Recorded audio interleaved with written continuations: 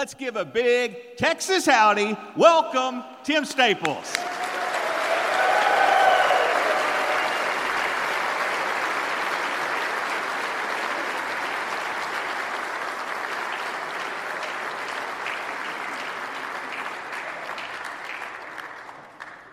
Am I on? All right. Well, welcome, gentlemen. It's going to be a glorious day, God willing. I got a whole bunch of commercials to give you real quick before we get started. I do want to mention, though, as I told the folks last night, sometimes I sound like a used car salesman, but that's all right, because I unashamedly will say I want every one of y'all to take something home with you. In fact, if you can't buy anything, we're going to give you something. When you leave, we're going to have folks placed at the door to give everybody a free copy of Pillar of Fire, Pillar of Truth. And we've got some more free stuff back at our tables. I want y'all to do me a favor. Before you leave here, buy everything.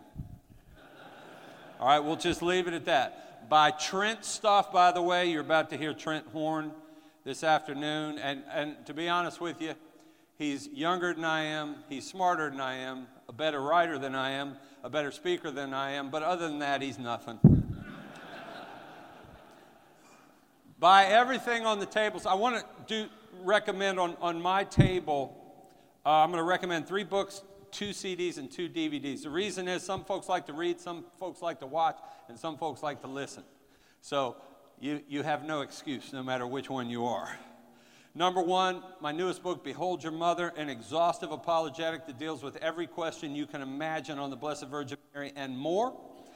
In fact, one of the most important contributions I think I make in that book is not only giving you the apologetic responses for the Marian doctrines, but I show you why each one is crucial for your spiritual life. In fact, I have a whole chapter on the perpetual virginity of Mary and why that dogma matters for your spiritual life.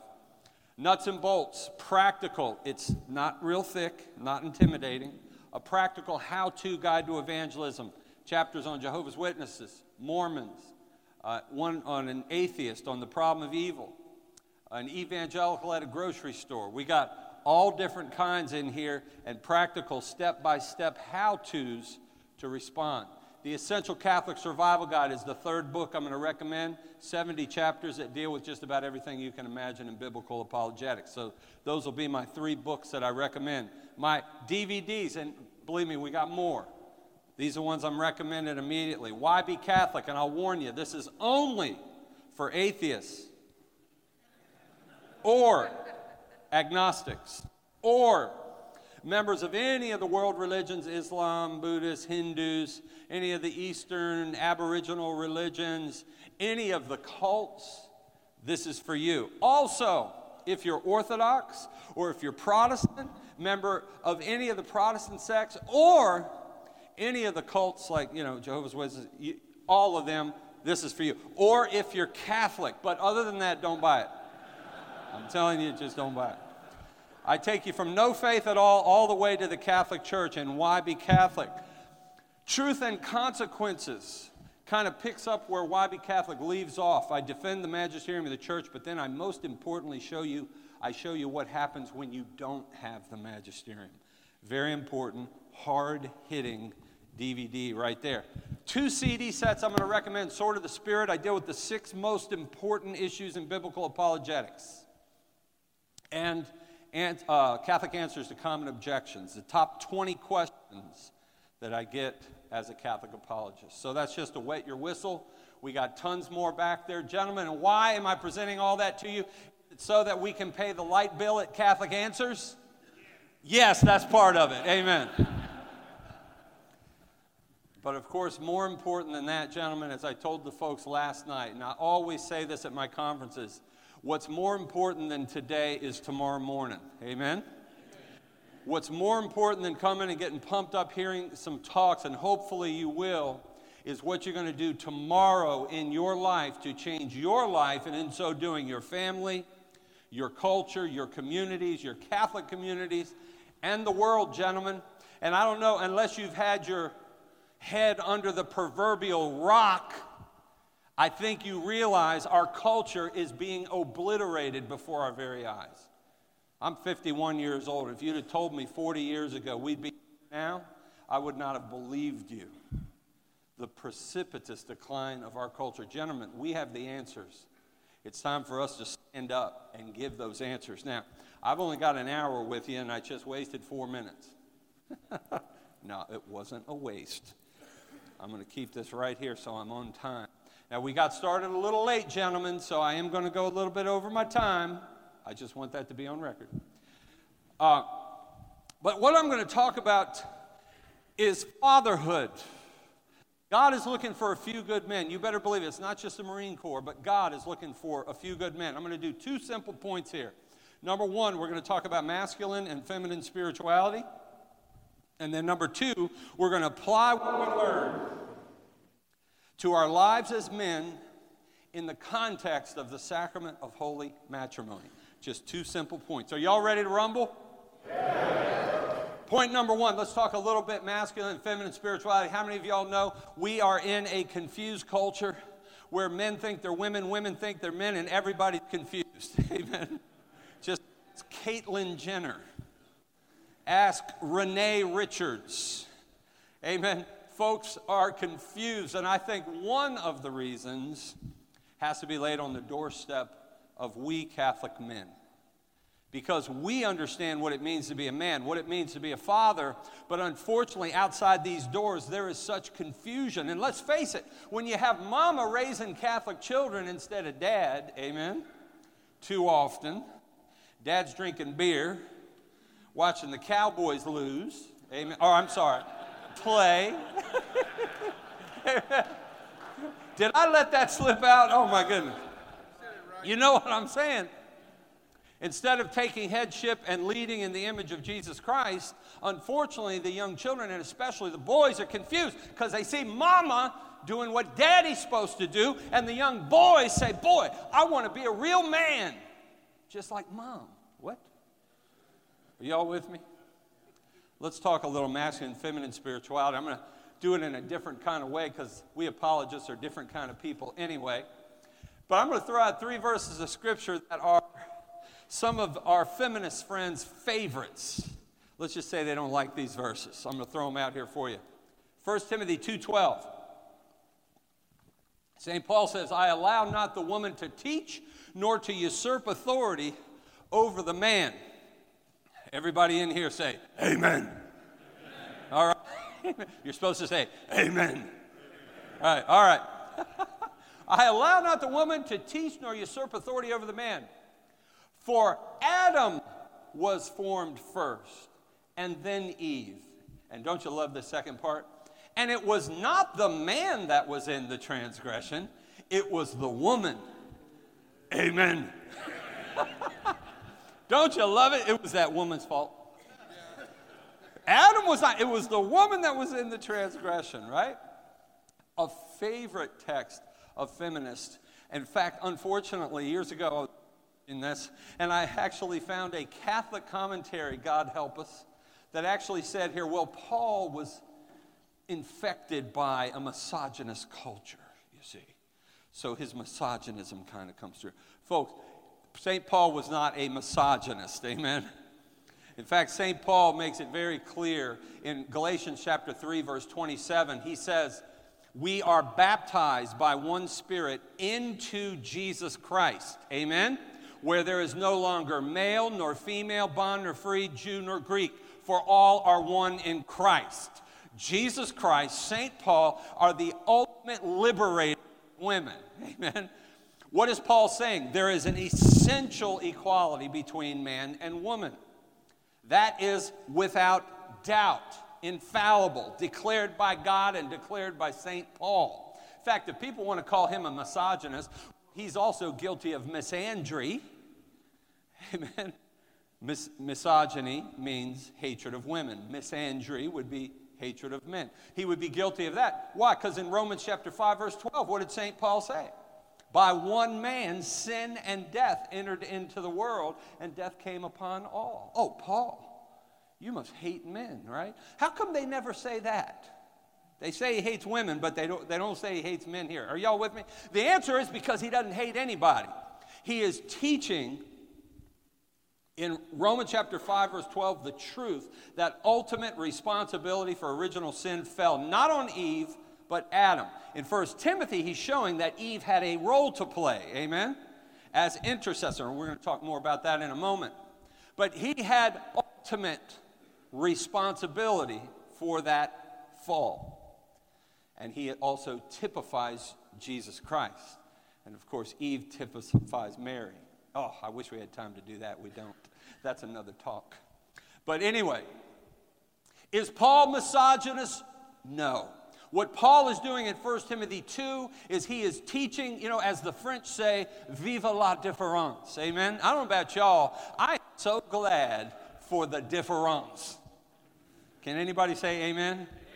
You know why? Because I'm looking at a bunch of ugly men right now. And I say, thanks be to God for the woman. Amen? Oh, Lord have mercy. Anyway, I'll get off of that point. Paul is saying there is a differentiation of roles. Praise be to God. And this is where we're so confused in our culture today. And remember, St. Paul in 1 Timothy chapter 2 is talking in the context of a pastoral letter. In fact, in 4 verses, just in 4 verses after 1 Timothy 2:12, he will teach on or begin to teach on the roles or the offices of deacon and bishop. Amen? See, this pastoral letter. So he is talking about ministerial priesthood and how that this is reserved to men alone. But notice his argumentation. He uses the order of creation, which reflects the order of redemption. Amen. How many of y'all know grace always builds on nature, never destroys? It perfects nature, but never destroys nature. Amen. Because God made nature good. We've been wounded, hence we need perfection. But nature is good. Grace builds on nature. Nature is a reflection. The order of creation reflects the order of redemption. He begins with creation and moves to redemption. Adam has headship in the family. Thus, the man has headship in the order of redemption as well. Now, let's go to 1 Corinthians 11, verses 3 through 7, and we'll put a bow on this first point so we can get to the good stuff. I'm really looking forward to what I'm about to say right now. This is good. Last night I was telling the folks, I wish I could be sitting where they were so I could hear what I was saying. Because this is good. 1 Corinthians chapter 11, verse 3. I'm going to give you 2 more verses that the feminists hate. But by golly, they're just misdirected. When you can sit them down and help to explain what's going on here, a lot of times you can open eyes. But St. Paul says in 1 Corinthians 11, 3, the head of every man is Christ. The head of every woman is the man. And the head of Christ is God. Very important principle. Once again, I should point out, 1 Corinthians 11 is set in the context of the public liturgy. He is in context, there's no doubt. He's just talked about the Eucharist in 1 Corinthians 10, 15 through 17. He's about to talk about the Mass in the strongest terms in 1 Corinthians chapter 11, leading into talking about the gifts of the Spirit, love the greatest, of course, in chapters 12 and 13. And then when you go into 14, when he talks about the charisms, it's specifically in the context of the public liturgy that he's talking about. And then in chapter 15, he teaches on the resurrection, which is what we do on Sunday. Amen? The feast of the resurrection, leading into 1 Corinthians 16, where he says, on the first day of the week when you gather to take up the collections. By the way, you know that's church. Amen? That's when you take up the collections. For my Seventh-day Adventist friends, I like to point that out. That's church on Sunday morning. Amen? Anyway, the point is, that's the context in which he talks about the headship of the man. Once again, there is an order to creation. He's focusing here on the order of redemption that God has established. Men as head. Now, let's go to verse 7 and the third verse that our feminist friends. This is probably the one that makes them scream the loudest. 1 Corinthians 11, verse 7, he says, for the man is the image and glory of God. Everybody say, amen. Amen. The man is the image and glory of God. The woman is the glory of man. Oh my goodness. The man is the image and glory of God, and the woman is just the glory of man. Is that a put down to women? Of course not. Once again, folks, we must emphasize. Paul's not talking about the essential equality of man and woman. He's already made that clear in Galatians 3:27. Amen? In fact, he's just bringing out in full what we see in seed form in the Old Testament. In Genesis 1:26, male and female he created them in the image and likeness of God. Now, that got a little muddied in the Old Testament. Definitely got a little obscure in the Old Testament. Jesus reveals it in full, as do the apostles. But here, what does he mean? And this is where we're going to get to the crux of the issue, gentlemen. What does he mean by the man is the image and glory of God, the woman is the glory of man? Well, first of all, let's talk a little feminine spirituality before I can slap you, before I can share with you, brothers in Christ, about masculine spirituality. When he says the woman is the glory of man, what does that mean? What it means is the woman is a better, fuller reflection of the creation. What it means to be man, as in mankind. Did y'all know that we need, as men, we need to learn from women what it is to be man? Now, what do I mean by that? Think about this, gentlemen. To be man. The woman is the glory of man. Why? She is the perfection, the pinnacle of God's creation, as my good friend Dr. Alice von Hildebrand often says, right? Adam was created from what? The slime of the earth. In Hebrew, it's the slime. That's what we were made from, brother. Everybody say, amen. We're created from the slime. The woman is made from the man. Which is more perfect, the slime or the man? See, you get the sense that the woman is the pinnacle of God's creation. She is the glory of creation. As such, she reveals in a powerful way what it means to be man, as in mankind. And I want you to think about this, because it's going to be very important when we get to the sacrament of holy matrimony. The woman better reflects the creation's need for the Creator. Why? Because she is built to receive. Amen? She is made. Look at her body. Amen, gentlemen? And let's keep this G-rated. Look at her body. She receives, look at the conjugal act. She receives the seed and brings forth life. That's how she's made. You and I are made different. We're made as the transcendent one, right? The first cause of life in the family. We go out from ourselves. That's one of the reasons why we better image God. I'll get to that in a second. What's your name? Jeff, hang in there. I'll get to that in a second, all right? But she receives. See, now, we see that in the order of creation, but what did we say about the order of creation? It reflects what? The order of redemption. How many of you know that if you want to get to heaven, how many of you know when you were baptized? How many of you were baptized? Raise your hand. All right. When you were baptized, you got in over your head. Amen? Yes, you did. Why? Because you were called, you were given supernatural life, but you're called to a supernatural end to which you can't get by your own strength. Amen? If you're going to get to heaven, gentlemen, you're going to need to receive the grace of God, the seed, if you will. 1 Peter chapter 1, St. Peter, verse 23, talks about the word of God as a seed. Luke chapter 13, the sower went out to sow seed of the word of God. Amen. We must receive, and it's not as easy for us as it is for women. Amen. See, we are the ones that like to, with Frank Sinatra, I did it my way. That's us. Folks, do y'all know this is why men don't ask for directions?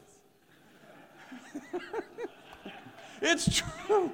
That's not just a cliche. It is true, man. We don't like to ask for directions. The wife's going, would you just ask? I know where it is. And then we're lost. In fact, I always say, if you go back to the Tower of Babel in the book of Genesis, they were all men. Trying to build that We're going to build a tower to heaven. And you know what? All the women were sitting around going, honey, you can't do it. Shut up, woman. We're going to build a tower to heaven. And you can't do it. But that's what we try to do. Women understand. They're the more pious of the species because they understand what it means to receive. You and I, it's hard. That's why we need the feminine in our lives. I always say, oh my goodness, I'm going to throw in an extra added bonus if there's any priests here. This is why priests need a relationship with the Blessed Virgin Mary. We all do, but priests in a specifically important way. Because without the emphasis of the feminine in our lives, you know what we become? You know what we become, Jeffrey? No, you're not Jeffrey. Are you Jeffrey? I thought you were wearing somebody else. Right. Jeffrey, you know what we become without the emphasis of the feminine? You and I are running around throwing spears at each other. That's what we would be doing, all right? Because the woman is the foundation of civilization. She is the one that brings sanity and peace to the household. She helps us to understand with her wisdom what is most important, amen, is to shut your mouth and receive, right? But now, folks, I want to emphasize this. The feminine spirituality is crucial in Catholicism and in biblical Christianity because of the fact that the church is revealed to be a bride, amen?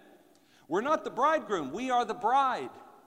So the importance of the feminine spirituality cannot be overemphasized. The church is first Marian, says a wonderful document called Inter Insignores, which was written in 1976. It's a document, the English title is On the Admission of Women to the Ministerial Priesthood. It gives 6 reasons why women cannot be ordained. We don't have time to touch on that right now. But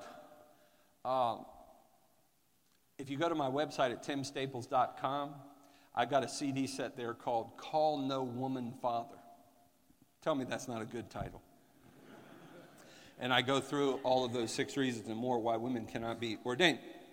But the very end of that document, the church tells us the church is first Marian before she is Petrine. It's a powerful statement. Why? Because until Mary says, let it be, there ain't no Peter. Amen? In fact, there ain't no Jesus. There ain't no church. So the first principle of life in that sense in the body of Christ is the let it be. Because until we do that, we ain't going anywhere. All right? But now, let's get off the feminine and let's talk about what we're here for, gentlemen. Let's focus on masculine spirituality. Because while I argue the woman is the basis, the foundation of civilization, a culture, let's back up, a family, a culture, a church, a nation is only as strong as its men. Because let's get back to 1 Corinthians 13:7. What is, not 1 Corinthians 11, verse 7. What does St. Paul mean by the man is the image and glory of God? Here's going to be our focus, gentlemen. Get ready. We're about to have more fun than ought to be allowed. 1 Corinthians 11, verse 7.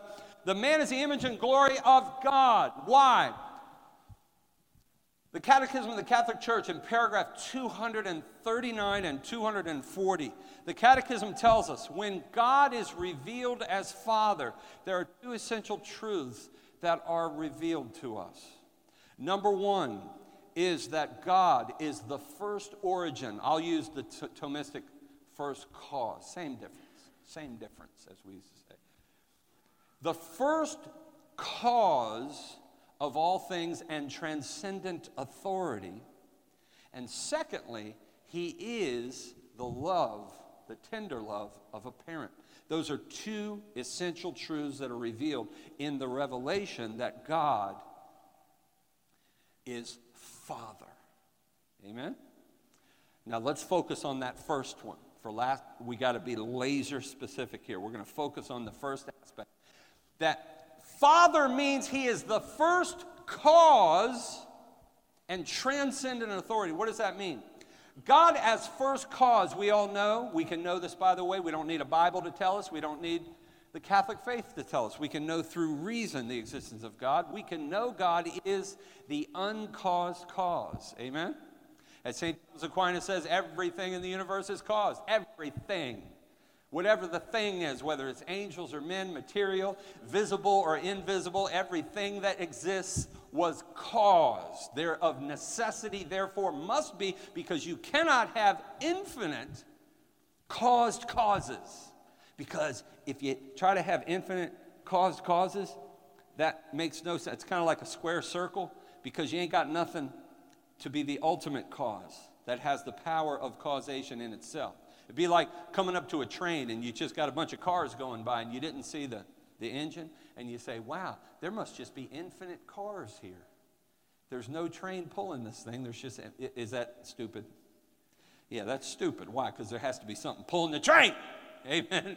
Can't be infinite cars just dependent upon another car, because it doesn't have the power to cause itself to move. There has to be the uncaused cause that itself was not cause, but is the cause of all.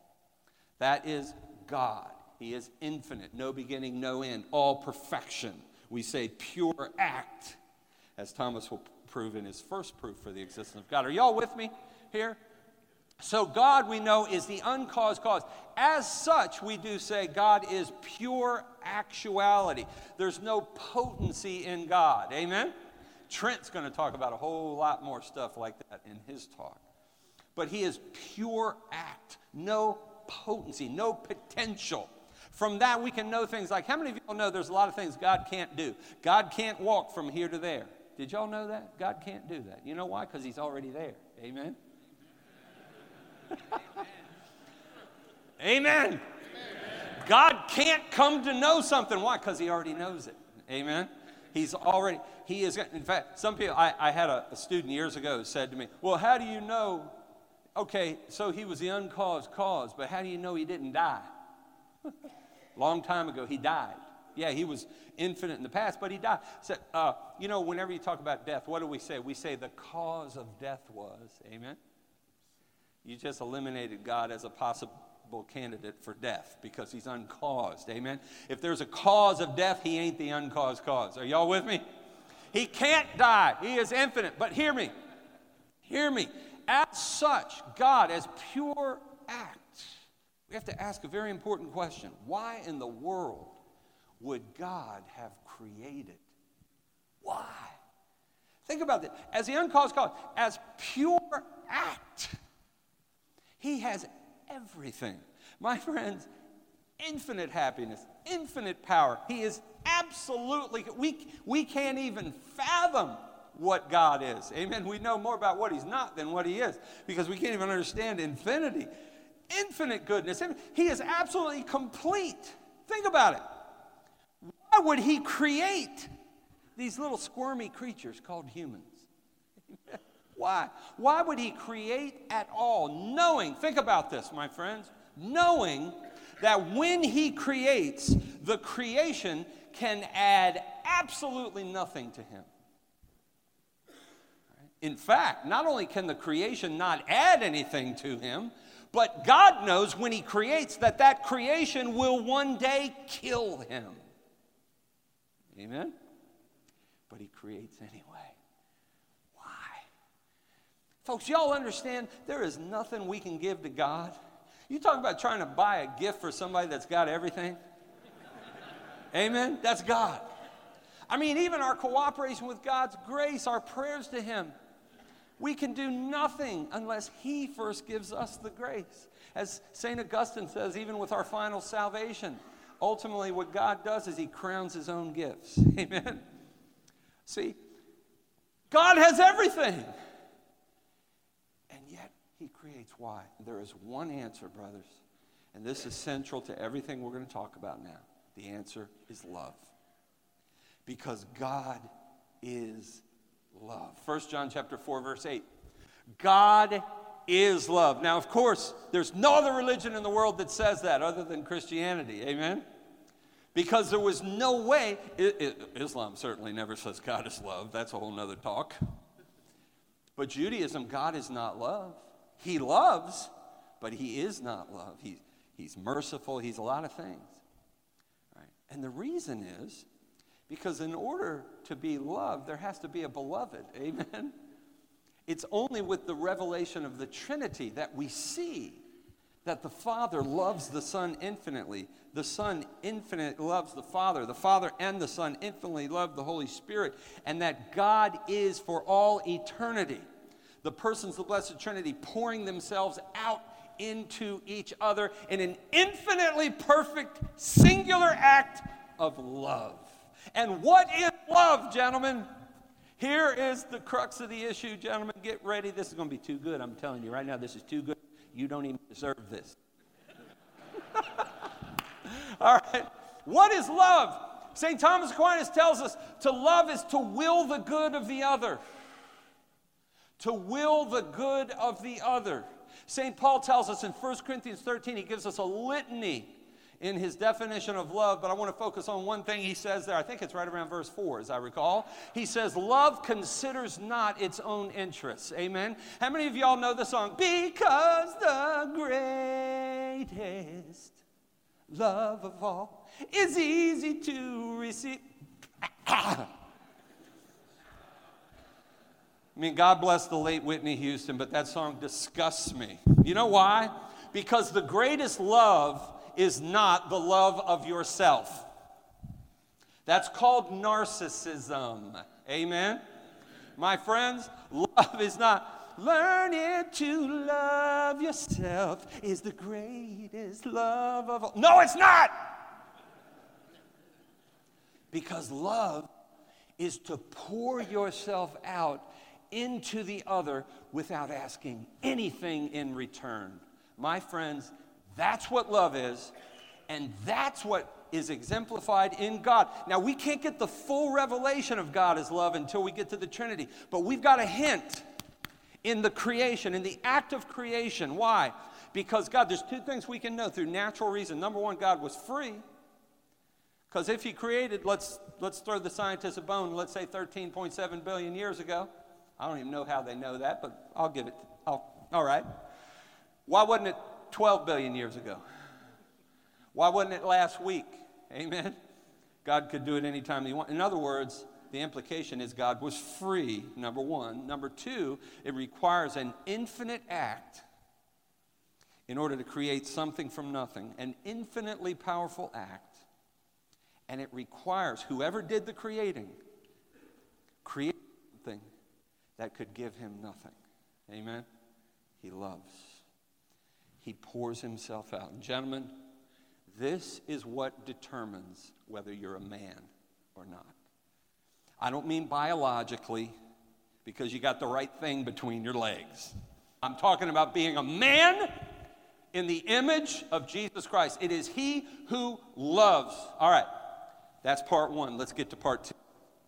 Because now what I want to do is let's take what we've learned about what it means to be really father. That's what we're focusing on. Because fatherhood means God is that first cause, transcendent authority, the one who pours himself out, amen, without accepting or expecting anything in return, as the good bishop said during his homily, amen. He loves simply because he is love, not expecting anything in return. Now let's get to the sacrament of holy matrimony. And I'm going to tell you a little story. When I was in the seminary years ago, I had a moral theology professor by the name of Sister Paula Jean. All right, I'm actually right on time. Sister Paula Jean was a little Franciscan nun who taught us moral theology when I was in the seminary. She changed my life. And in fact, she changed my marriage, even though I wasn't married at the time. In fact, I wasn't expecting to be married at the time. I was studying for the priesthood. But she changed my future marriage. And this is how. She taught us in sacraments.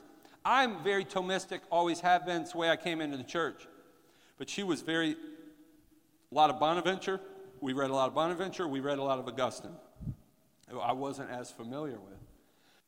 But when she taught us sacraments, of course, there's a couple of things, of course, that's universally true. When you think about sacraments, what do you think about? The sacraments represent the means whereby God communicates the life of Christ into our lives in order for us to get to heaven. Amen? The sacraments are all about Jesus. And Jesus, if you want to know what Jesus was all about, look to the Father. Amen? Didn't Jesus say in John chapter 14, if you've seen me, you've seen the Father. In fact, in Colossians 1:15, the scripture says, Christ is the image of God. You know what the Greek word for image is? Eikon. It's where the word icon comes from. He is the icon of the Father. Amen? Christ exemplifies God the Father in every aspect of his life, ultimately to the pouring of himself out on the cross. But he simply loves. We're going to get back to that in a moment. But gentlemen, Sister Paula Jean said, all of the sacraments, of course, are all about Christ. But then she said this, all of the sacraments represent our experiencing, being drawn into the life, death, burial, and resurrected life of Christ. All of them. And in a particular way, they are our participation in the death of the Lord. See, this is a very important, gentlemen, that I know in today's Catholic culture, you know, we talk about the celebration of the Mass. Welcome to the celebration. And that's true. There is a celebratory aspect, resurrection, amen? But I think what we forget a lot in our modern Catholic culture is a point Bishop Sheen made many years ago. I'll never forget it. He was actually commenting on Matthew 16, the promise of the keys to Peter. And remember, right after the promise of the keys, Jesus says to Peter, the Son of Man must go to the cross, suffer, die. And what did Peter say? Ha, ha, ha! Oh, ha, ha! No, Jesus, you didn't get the memo, pal. We're going to take over the empire, brother. You're going to be the new emperor. We're going to kick some tail. Amen? We're going to rise up and we're going to have, and what did Jesus say? Get thee behind me, Satan, for thou savest not the things which be of God, but the things which are of men. See, that's our tendency, isn't it, gentlemen? By golly, we're going to kick these people's... But see, that's not the way to victory in our Catholic faith. We don't like that part, man. Tertullian said the seed of the church is what? The blood of the martyrs. We don't like that. We want it to be the Republican Party, baby. We're going to get all the right Supreme Court justices. We're going to get the right president. Then we're going to take this country. No, you're not. You're going to suffer and die. That's what you're going to do. Amen? I hate to be the bearer of bad news, my friends, but victory has never come that way. We are called to death. We are called to die. We are accounted, as St. Paul says, we are accounted as sheep for the slaughter. We are killed all the day long. But nay, in all these things, we are more than conquerors through him who has loved us. Amen? Oh, that one doesn't get you any headlines, though, Tim. You know, this dying stuff. Let me tell you something. Our brothers right now in Syria and Iraq know what it means to be Christian. Gentlemen, we got to change our thinking. Because I'm going to tell you something. When we get our thinking right, then you might see a Roman Empire go from pagan to Christian. Amen? But it's going to happen through the blood of martyrs. I'm just telling you, my friends. There are dark clouds on the horizon. But you know what? We Catholics, we're just crazy. Because, see, we look at that. The greatest evil in the world. Folks, it doesn't get any worse than killing God. And yet we look at that and say, thank you, Jesus. Because God brings the greatest good out of that. Amen? Our redemption. Oh, my goodness. Bishop Sheen said, any theology or spirituality that attempts to bypass the crucifixion to get to the resurrection is a sign of the demonic. Wow. Amen? Sister Paulagina brought it home, man. She said, the sacraments are principally, and remember this, the Mass. I love it when they say, welcome to the holy sacrifice of the Mass.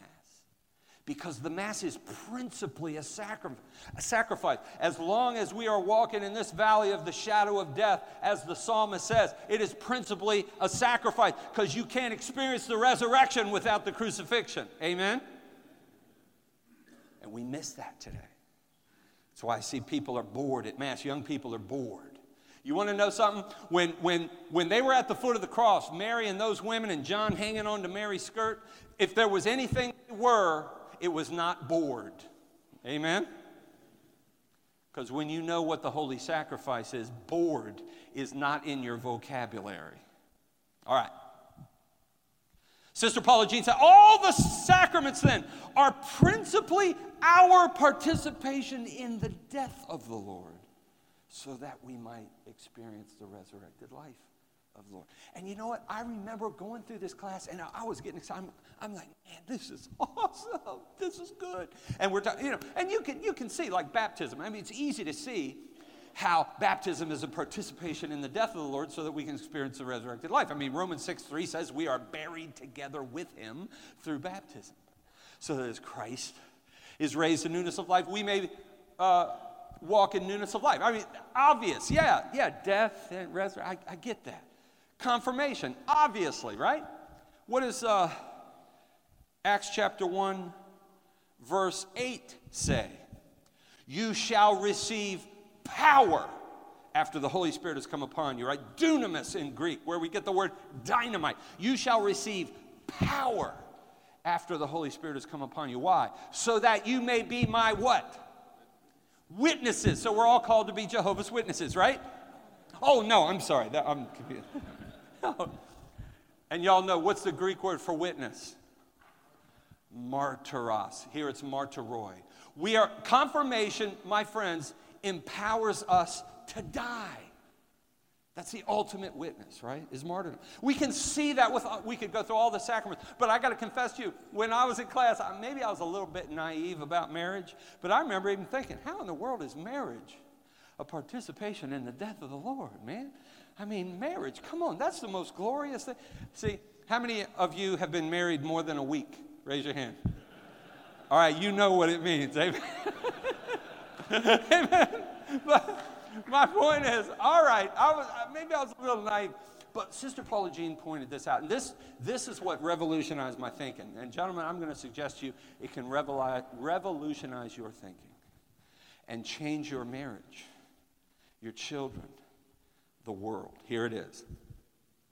She said, in marriage, we have to understand the ultimate marriage, in which really our marriages are a participation, is the marriage of Christ, the bridegroom, to his church. And isn't that, of course that's true, right? Ephesians 5, verses 19 through 32, St. Paul tells us that marriage on this earth is a visible sign. It's a sacramental manifestation of what? The love of Christ for his church.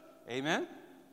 So, she threw out something that I'd never heard before, that there are among the fathers, now this is not infallible Catholic teaching, you'll find this peppered among the fathers. I'm going to reference St. Augustine here, as she did, who taught that, and it's certainly an acceptable Catholic opinion to hold, that Christ's marriage, if you will, to the church is a sort of quasi-sacramental union. Now, of course, Christ doesn't, receive grace as you and I receive sanctifying grace and such, though he needs grace, and we'll talk about that in a moment in his life. As a fully man, he needed grace. But there is a sort of quasi-sacramentality to Christ's marriage to his bride, the church. And this is, man, the wheels are spinning in my head. All right, think about it. What does that mean? Well, with all the sacraments, gentlemen, there is what's called matter and form. Amen? We learned that from the time we're knee-high to a, yes, to a whatever. Knee-high to a grasshopper, yes. Oh, I love Texans. Water and words, amen, for baptism. Water is the stuff, the matter, the words. I baptize you in the name of the Father, Son, and Holy Spirit. The matter is the stuff. the form is what forms the stuff into a sacrament. Are you with me? So is there a sort of quasi-sacramental form here when it comes to Christ's nuptial relationship with his church? Now, you and I know the form of the sacrament is the couple. The form is the words that they exchange, the mutual exchange of vows, especially in the Western church, right? We say the couple confects the sacrament through the exchange of vows in the presence of an official witness of the church, ordinarily deacon, priest, or bishop. Amen? And that's necessary for validity. Why? Because as Bishop Sheen wrote the book of all books on marriage, 3 to get married, it's God who joins you together. But now, we know then that the exchange of vows is essential then for there to be a sacrament. And then we have the consummation, which is the bodily component. So think about it. The form of the sacrament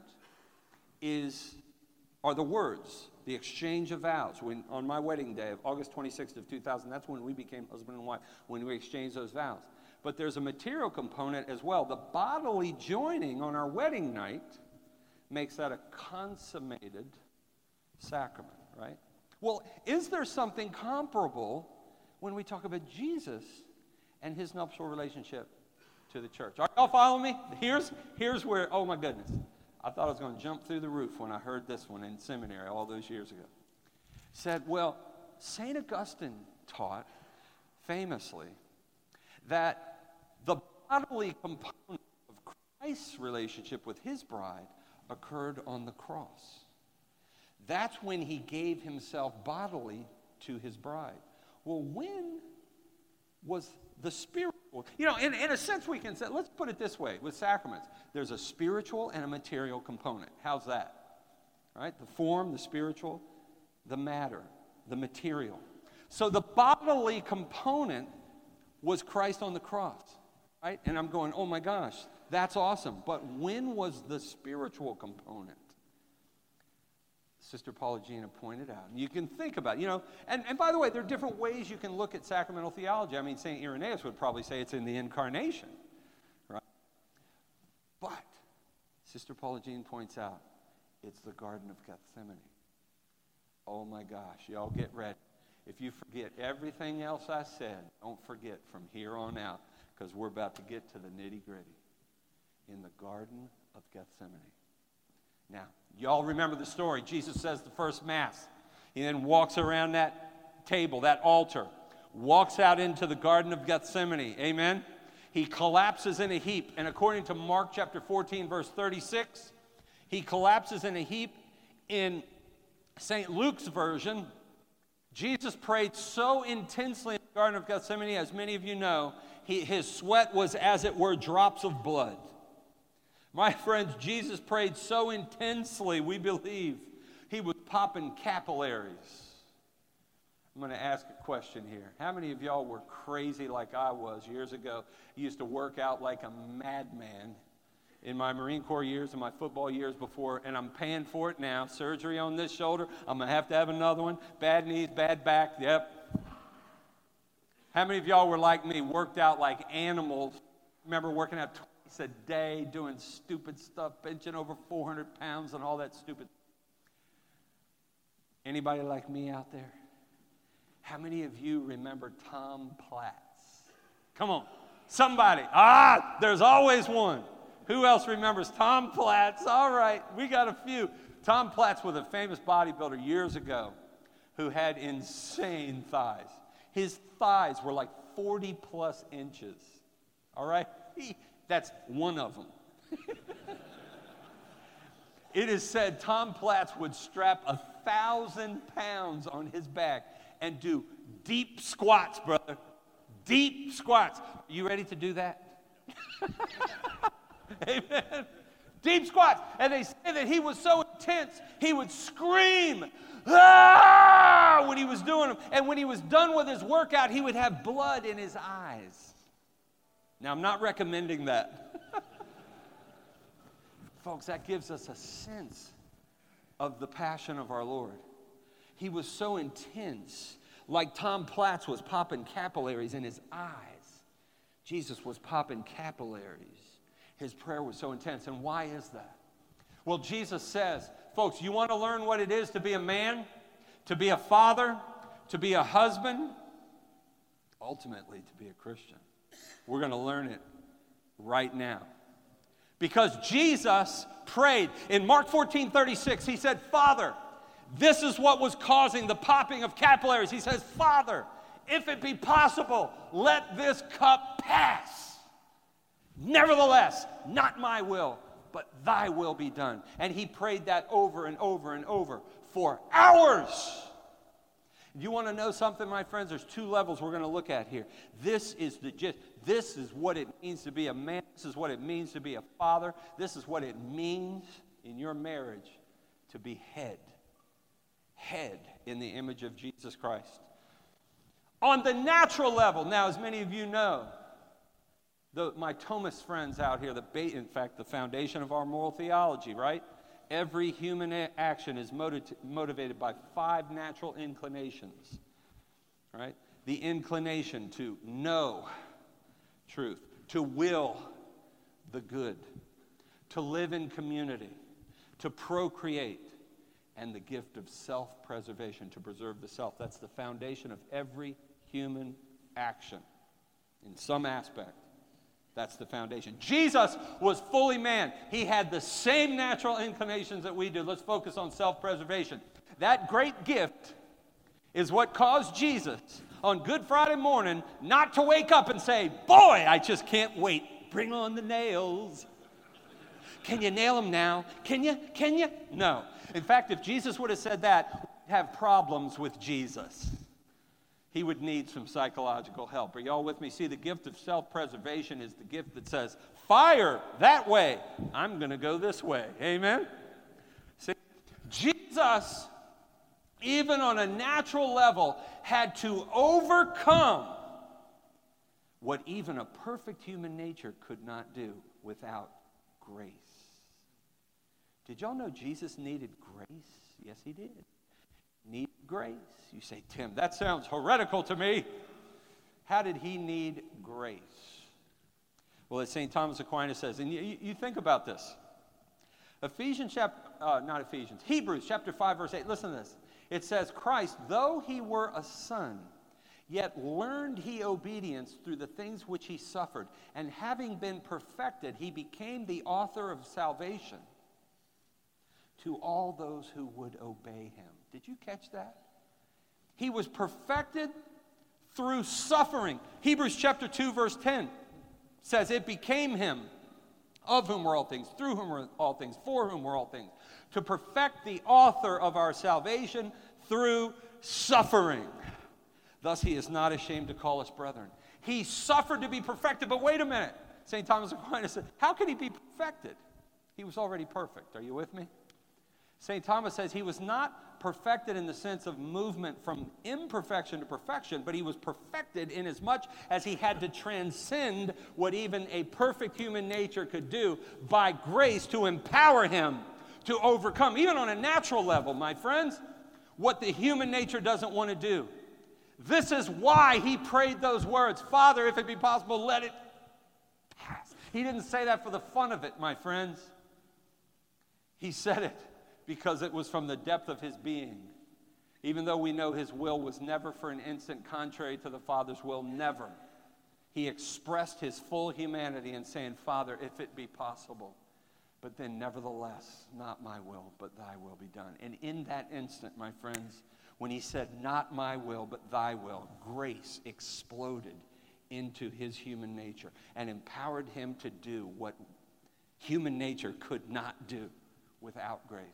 And that is to go to the cross. And in so doing, overcoming, St. Thomas says, it is out of his fullness. And St. Thomas quotes John chapter 1, verse 16 here brilliantly. St. Thomas says, it is out of his fullness that we receive grace upon grace. Out of his fullness, pleroma in Greek, which means overflowing as he denies himself, Grace floods into his human nature and into all of ours. Amen? Oh, my goodness. And he is empowered to go to the cross and fulfill his calling. Now, I'm going to bring this home here because I've only got a few minutes left. Oh, my goodness. Get ready. You know what? If I was Pentecostal, I'd be shouting hallelujah right now. Amen. Oh. Folks, how does this relate to the sacrament of holy matrimony? What, guys? Gosh, I'd be remiss if I didn't add one little thing. Because Jesus didn't only have to overcome his natural, or transcend, if you will, his natural inclinations as fully man. But could we add a little something here? How about the fact that in the Garden of Gethsemane, he saw, did you know he saw, he knew and loved you? I'm going to dispel a popular myth. How many of y'all have ever heard of the myth that says Jesus died for humanity? You ever heard that? Jesus died for humanity. No, he didn't. He died for you. Amen? In fact, the Catechism of the Catholic Church in paragraph 478, go home and read it. Paragraph 478, that's 478, 478, 478. I'll bet you'll remember 478. The Catechism of the Catholic Church tells us that Christ, in his passion, knew and loved each one of us with a human heart. Not just in his divine person, divine nature, with a human heart. How could he do that? Because he had perfect vision from the moment of his conception. He saw all of us in the beatific vision. He saw, he knew, he loved, and in fact, he experienced all of the pain and the suffering and the agony of 100 million abortions, of all the rapes and murders. Did you know? I got to throw out one more verse here. In 2 Corinthians chapter 5, verse 21, remember the scripture says, he who knew no sin became sin for us, that we might be made the righteousness of God in him. What in the world is that? Remember on the cross, Jesus said, my God, why hast thou what? Forsaken me. What in the world's going on here? Those two verses are very much connected in our tradition. Number one, let's say what it's not. In paragraph 602 and 603 in the Catechism of the Catholic Church, it makes very clear that John Calvin was wrong when Calvin taught, and you've probably heard, how many of y'all have ever heard this? The Father turned his back on the Son. That is not Catholic teaching. John Calvin taught that Christ became reprobate. He took literally that Christ became sin to mean he became repugnant to the Father. Father has to, folks, that's absurd. It's metaphysically impossible because Jesus is God. Amen. God can't get mad at himself. Are y'all with me? He just can't. All right. But what is it saying? He became sin. What is he saying? My God, why hast thou forsaken me? The Catechism tells us it was not that he became reprobate. It was he became so closely identified with us that he could say in our place, my God, my God. He experienced the pain and agony of 100 million abortions, all the rapes, all of the sin, to a degree, my friends, that his human nature, apart from grace and apart from the help of the angels, as some say, would have died. That's what he experienced in the Garden of Gethsemane. You see why there was blood popping out? Capillaries popping, right? He had to overcome that as well. I love in Mel Gibson's movie how he depicts that when Satan looks at Christ and he says, can one man take upon himself the sins of all, right? Oh, that was glorious, that movie, right? That was so profound. Well, folks, Jesus did all of that out of love for his bride. Think about it. Jesus, when he's being beaten and spit upon and ultimately being crucified, it was you and I that did it to him, and yet that was who he was dying for. The one that was beating him and spitting on him. Us. I can't help whenever I think about this, and I think about Catholic men today. We have become such wimps that at times it turns your stomach, doesn't it? Oh, my wife just doesn't understand me. She doesn't understand me. And we lay them down on a couch and tell me your problems. Oh, she's so mean. Has she put a crown of thorns on your head lately? Has she nailed nails through your hands and feet lately? You know what, folks, I'm not putting down, I know folks sometimes need psychological, I'm not putting that down. But you know what I'm saying? Is we need to stop crying and start dying as men. We need to get the sense in our heads and understand what it is we're called to. We are called to walk in His footsteps, to walk as men who live to die. That's what we do as men. We walk in His footsteps just as Jesus died for His bride. On our wedding days, this is the essence of what I want to leave you with, guys.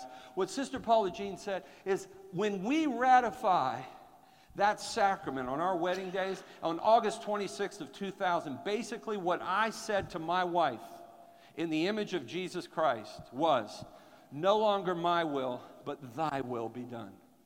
Because we confect the sacrament between ourselves by our mutual subjection to each other in Christ. Are you with it? Without the in Christ, it doesn't work. Are you with me? But we confect the sacrament.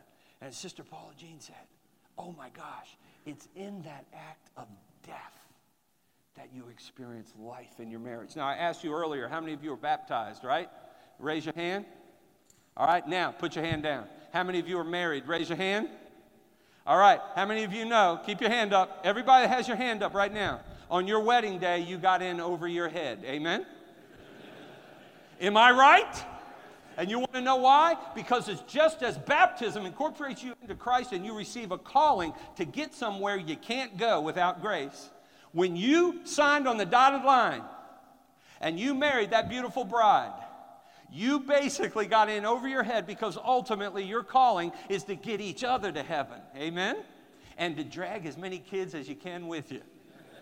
And you know what? You ain't getting there without supernatural power in your life. And guess what? You ain't getting the supernatural power without dying, gentlemen. That is what the ratification is all about. Death. So that we can experience life. And I will tell you on a natural level, this is very human what we're talking about here on one level. Very human. On my wedding day, I said to my wife, and I'll guarantee, I believe this in a literal way, honey, I will die for you. And then I said, God, please help me to do that. Amen. Why? Because I can't. That's the point. I can't. But that doesn't mean I don't say it. Amen. And I mean on a physical level. Gentlemen, maybe it's the Marine in me that says this, but I'll guarantee you this. You come to my house, you want to mess with my wife and my kids, you will come through me, and you better bring your lunch. Amen? I got a 9mm. I sleep every night with my hand on the trigger.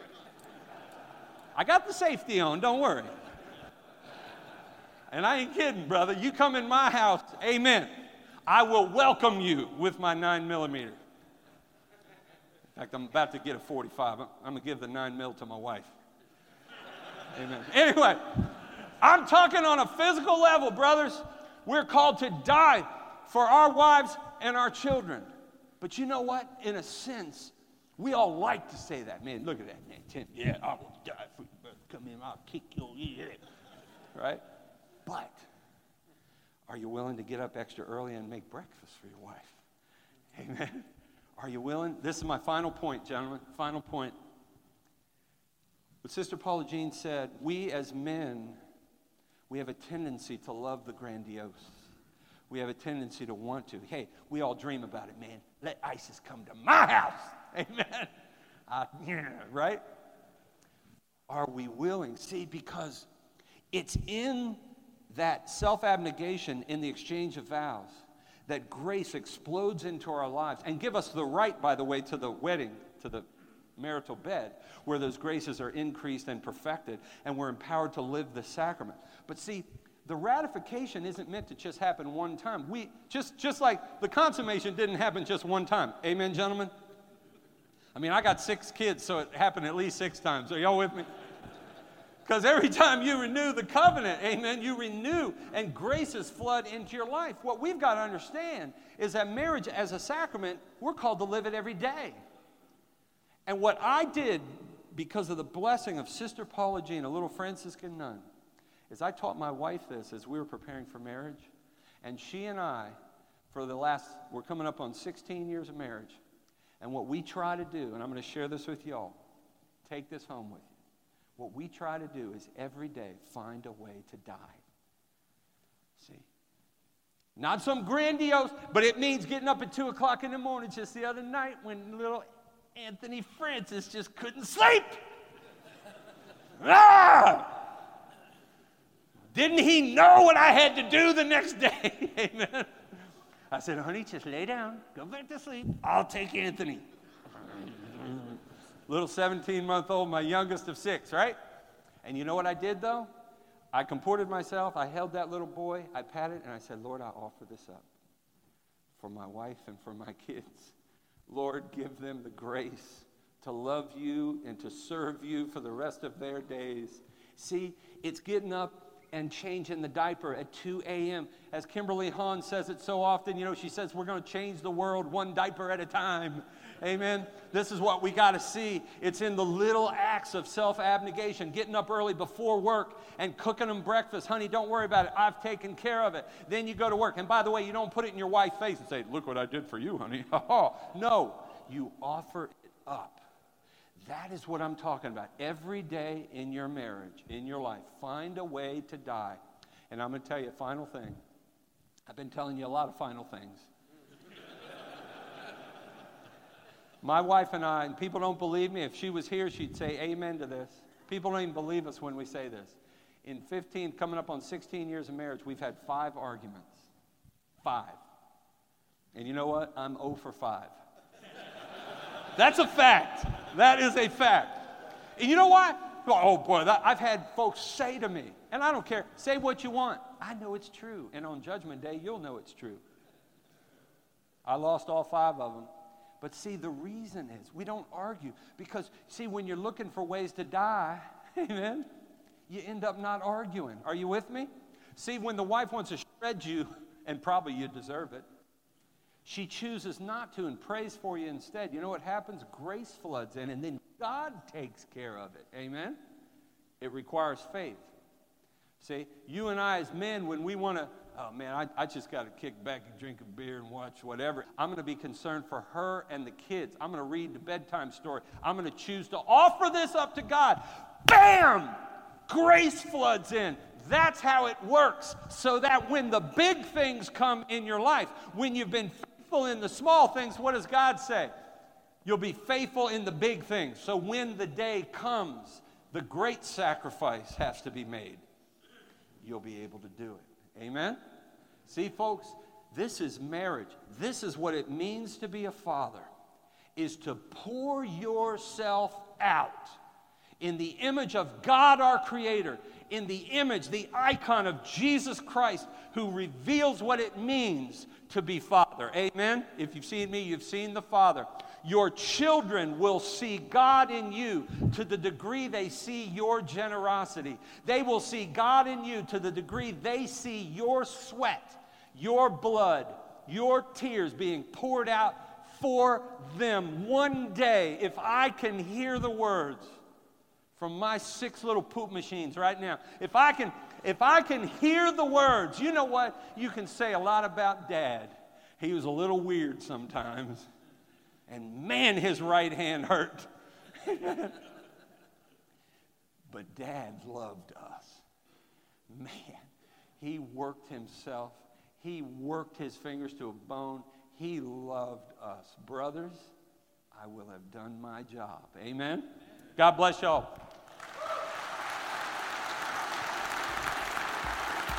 Amen. Praise God. Thank you.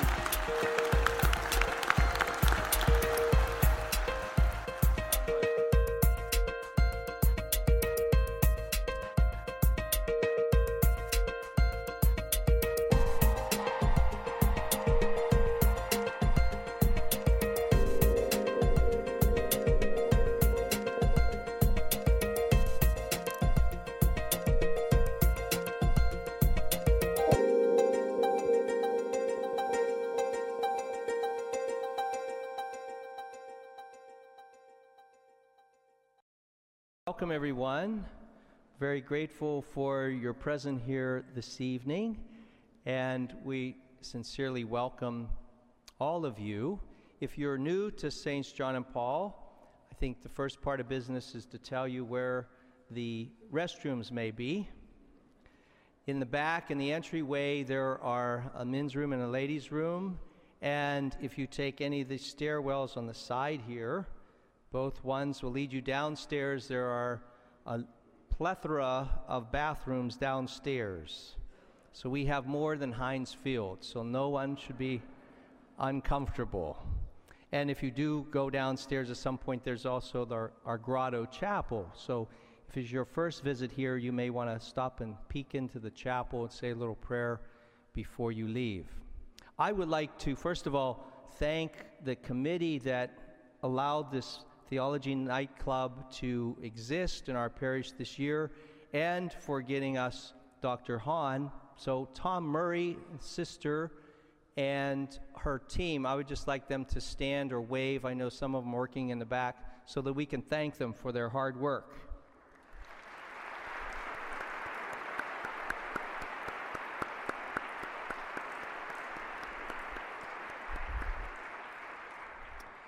And before I have the privilege of introducing Dr. Hahn to all of us, I would like to first introduce Tom Murray, who will tell you a little bit about the next few upcoming events for this academic year.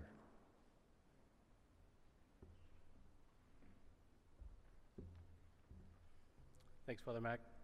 So as you said, my name is Tom Murray. I'm the coordinator of the 2 new adult faith formation programs here at the parish this year. And I just want to do a little commercial break before we start off the event and let you know that our last 2 events of the season include, as the slides behind me show, on April 22nd, regarding marriage and family. Father Larry DiNardo will present Pope Francis's calling, "Want Your Input for the Extraordinary Synod on the Family." And on May 22nd, regarding prayer and spirituality, Father Bob McCreary, Franciscan from D.C., will present Finding a Path to Real Prayer in a Hectic Life, Suggestions of a Busy Pope, and some very realistic saints. So as well, thank you very much for joining us tonight. We're interested in getting your feedback at the end of the night. There are surveys and pencils at the end of the pew, so if you would do us a favor, fill those out after the talk and leave them in baskets by the end of by the doors. We also have baskets in the back. If you took a plastic name badge holder, please return those. We appreciate it. And finally, there's donation baskets out there if you haven't seen them already. Those help us offset the cost of these events. So with that, I'll turn it back over to Father Mac. Thank you.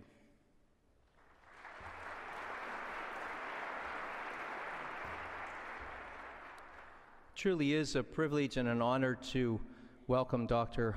Hahn to our parish here at St. John and Paul, and we are very grateful for your wonderful turnout.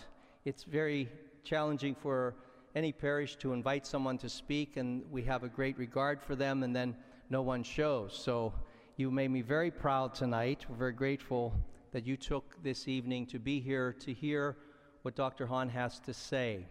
Would have to say that Dr. Hahn, being a Protestant and a Protestant minister, and very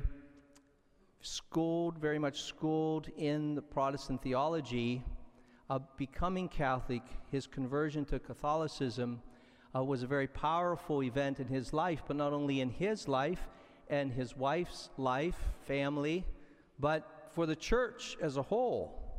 And I would have to say, many of you would agree, that he is one of the most renowned modern-day Catholic apologists. Someone who understands our faith, certainly from a biblical perspective, and not only understands it for himself, but is skilled at being able to teach others. I've been privileged to be at a number of his conferences and classes and truly feel honored to be able to introduce to you tonight in this parish church a man of his quality. He tells me that he's celebrating a number of special things in his life. That he and his wife are celebrating 35 years of marriage, so let's congratulate them.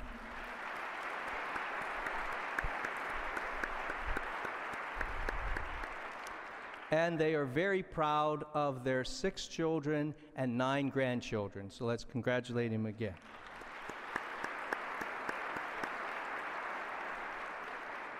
And if you didn't know, he graduated from Upper St. Clair High School, so he's not someone who's not familiar with our area.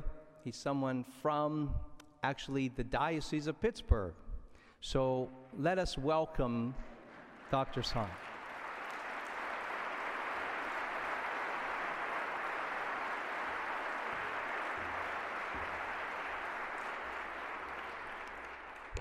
Thank you, Father Mac. It is so good to be back in Pittsburgh, especially now that I'm Catholic. You know, I've reached that point in my life where I was 28 years old when I entered the Catholic Church back in '86, and now it's been exactly 28 years coming up to this Easter where I'll be celebrating the second half of my life as a Catholic, and boy, do I still feel at home, but most especially in the Burg.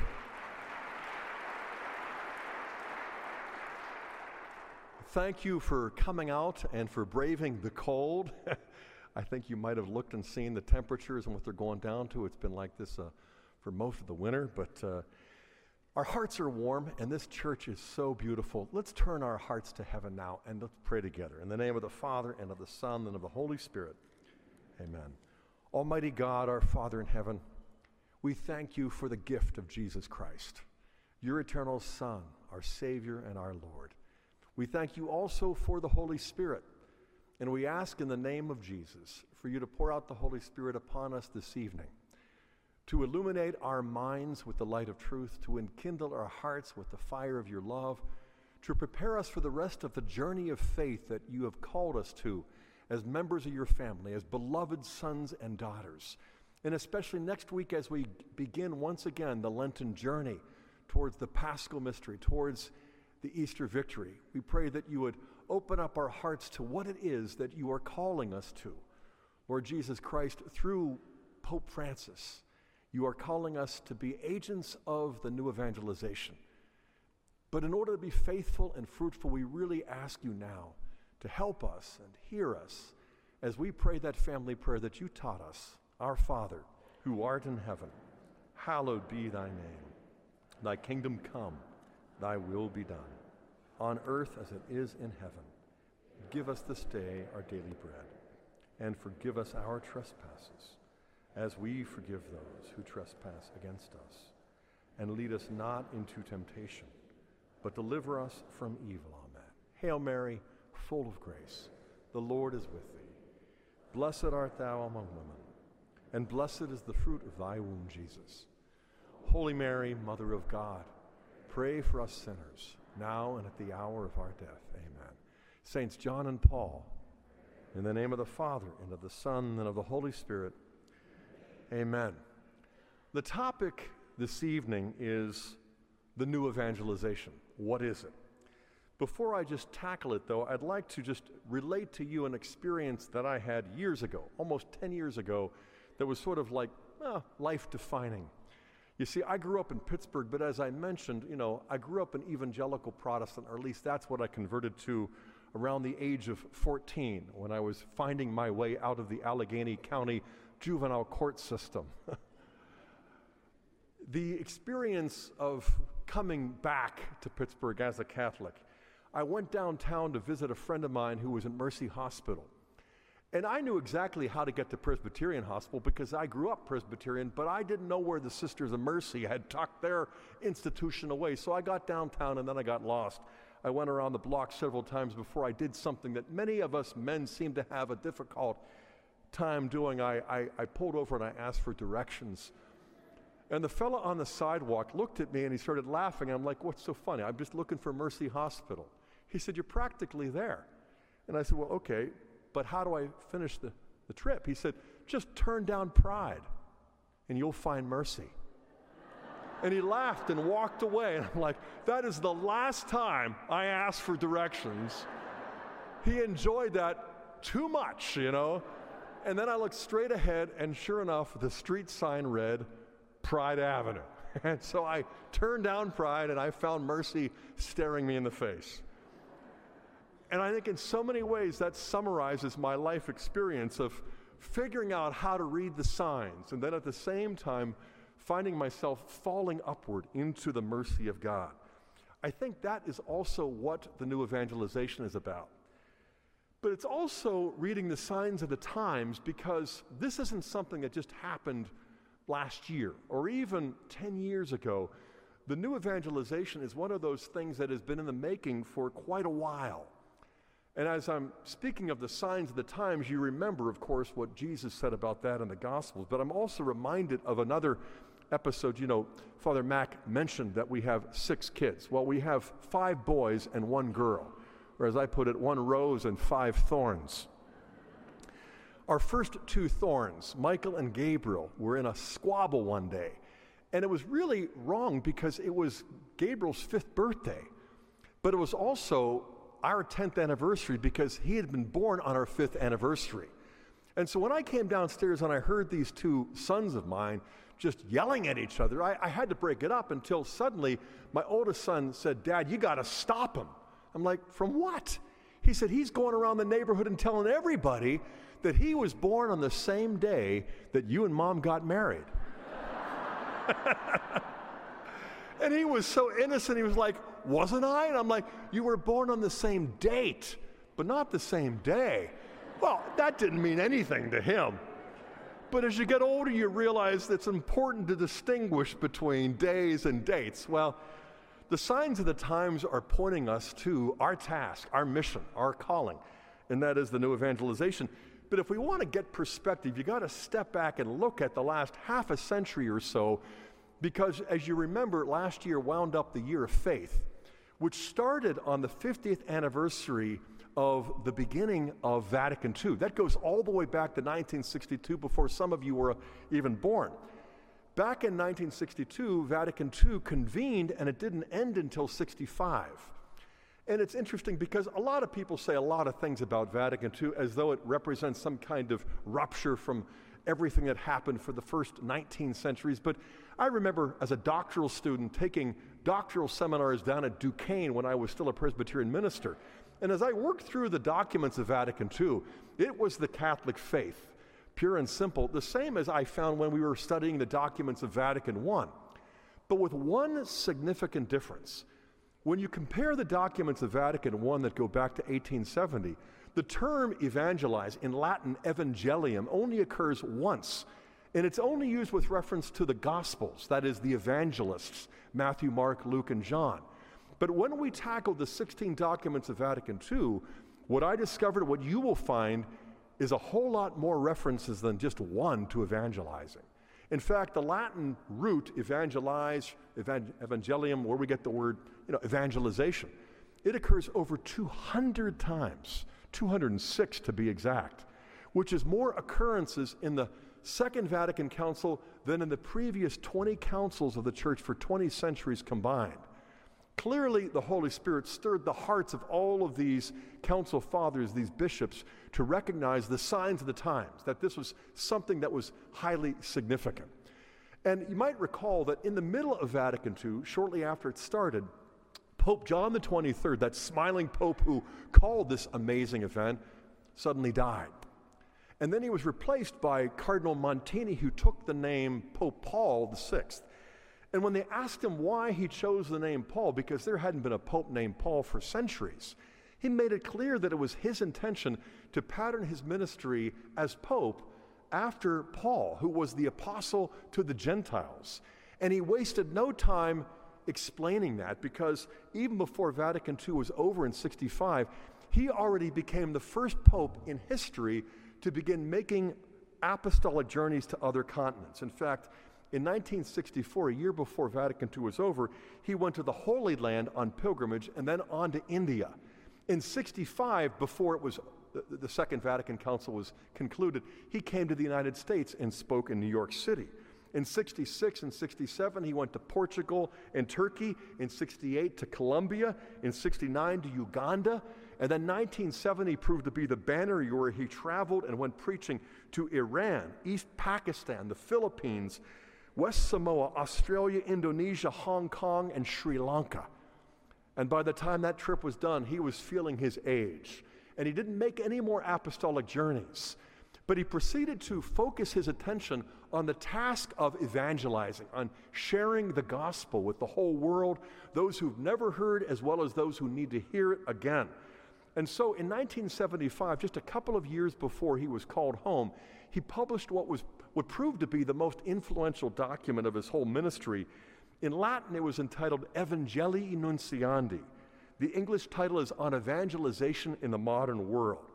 And in the very beginning of this important document, he made his thesis very clear, and I quote, "Evangelization is in fact the grace and vocation most proper to the church, her deepest identity.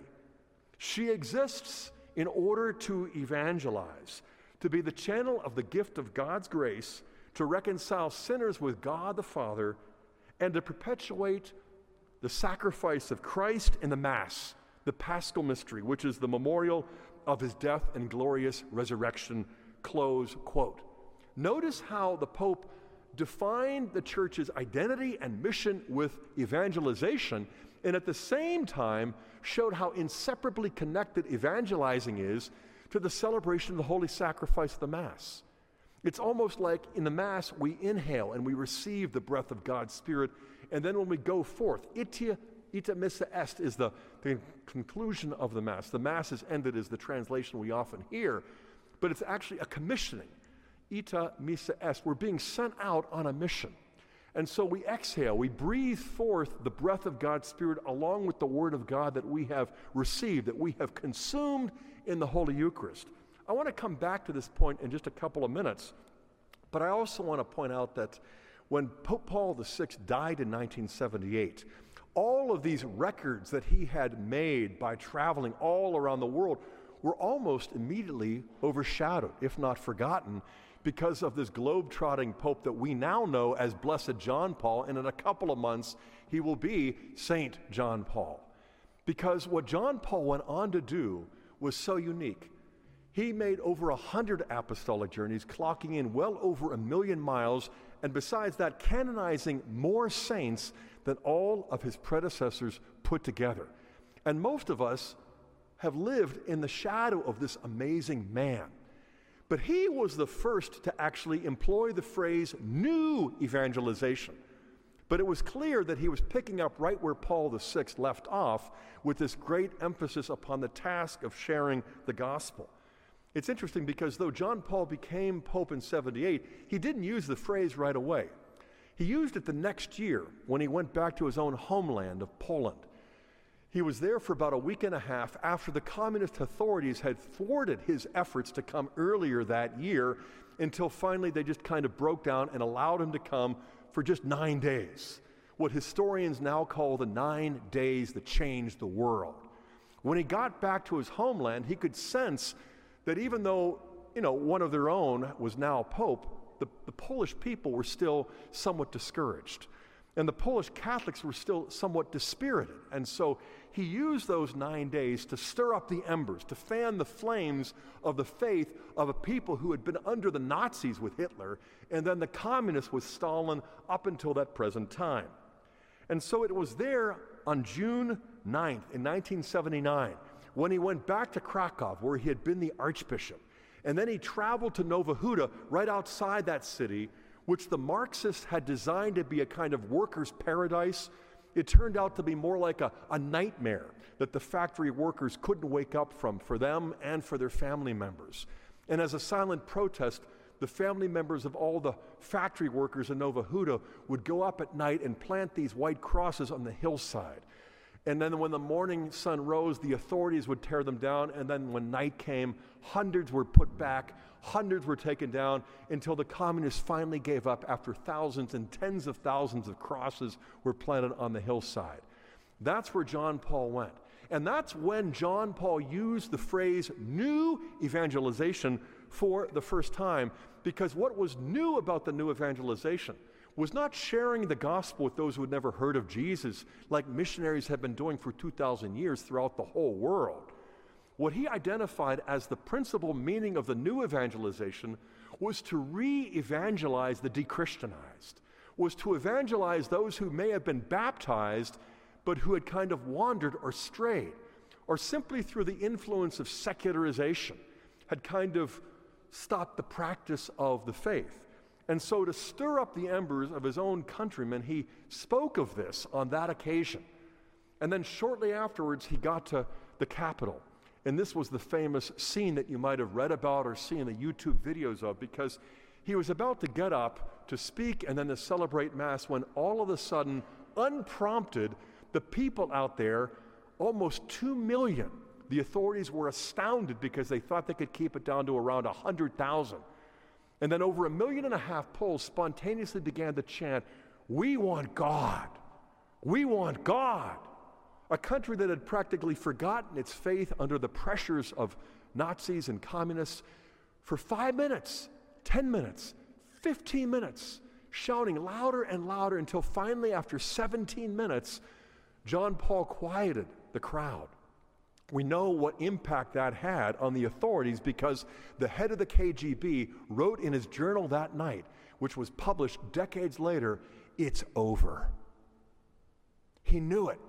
As soon as he saw the faith of the Poles reawaken with such power, he knew the days of communists were over. It took 10 years for the Iron Curtain to finally come down in John Paul's homeland back in '89, 10 years after he had gone.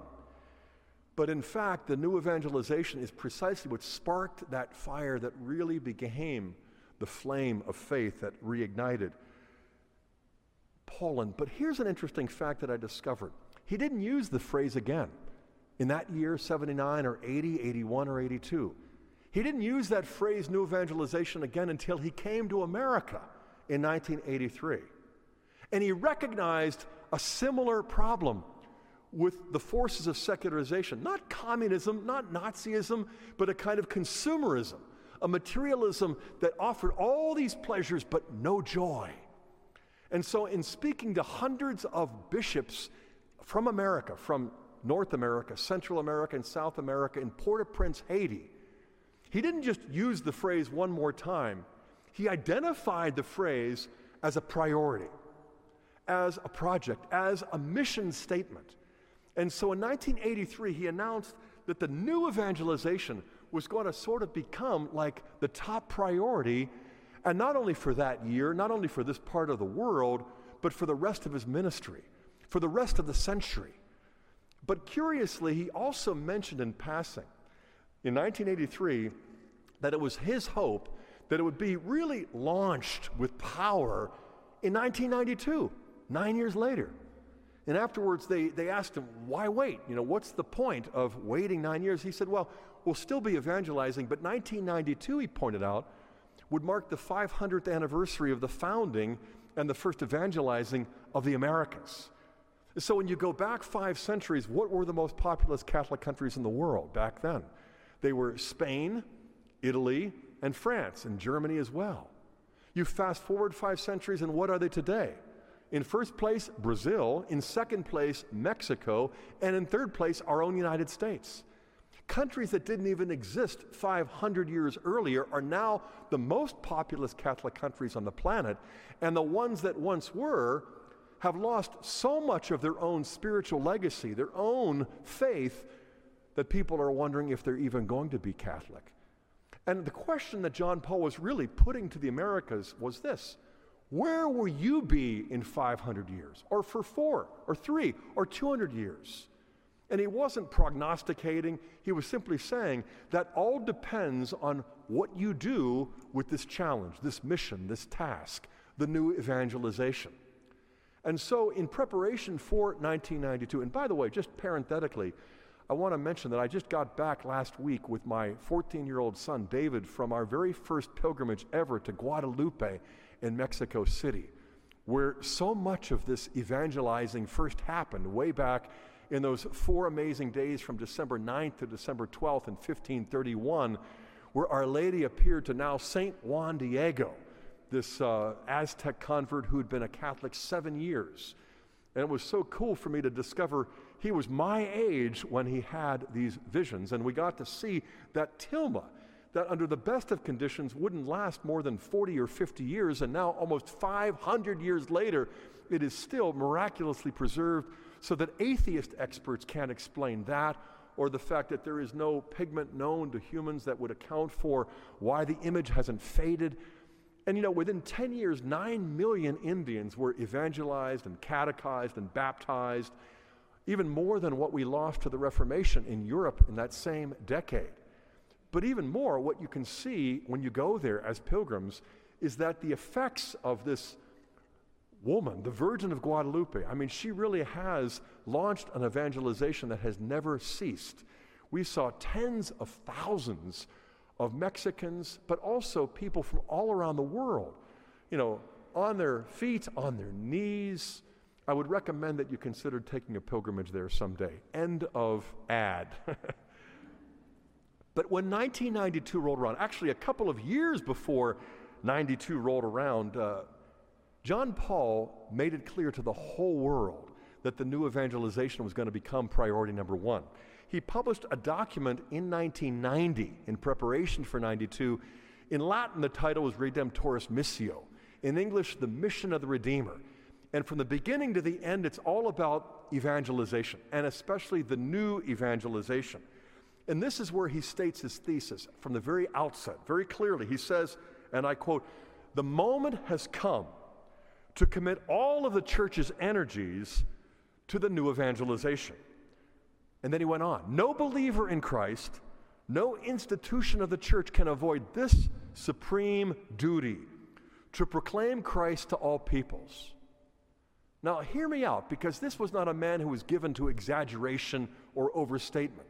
He says, "I sense that the moment has come to commit all of the church's energies, not just a lot, not even most, but all of them. No believer in Christ, no institution of the church." He issued no exemptions. This isn't just for the clergy, it isn't just for the religious, it isn't just for the missionary societies. This is for each and every single Catholic Christian believer. No believer in Christ, no institution of the church can avoid this supreme duty, the new evangelization to proclaim Christ to all peoples. Now, you might remember that he also went on to kind of surprise the world, because in the early 90s, he announced that the next World Youth Day would be held where? In the United States, in Denver, Colorado, of all places. The critics wasted no time in showing what bad judgment that was, because all of the previous World Youth Days had been great successes because they had been held in Catholic countries. Czestochowa, Poland, Santiago de Compostela, Buenos Aires, Rome, and so on.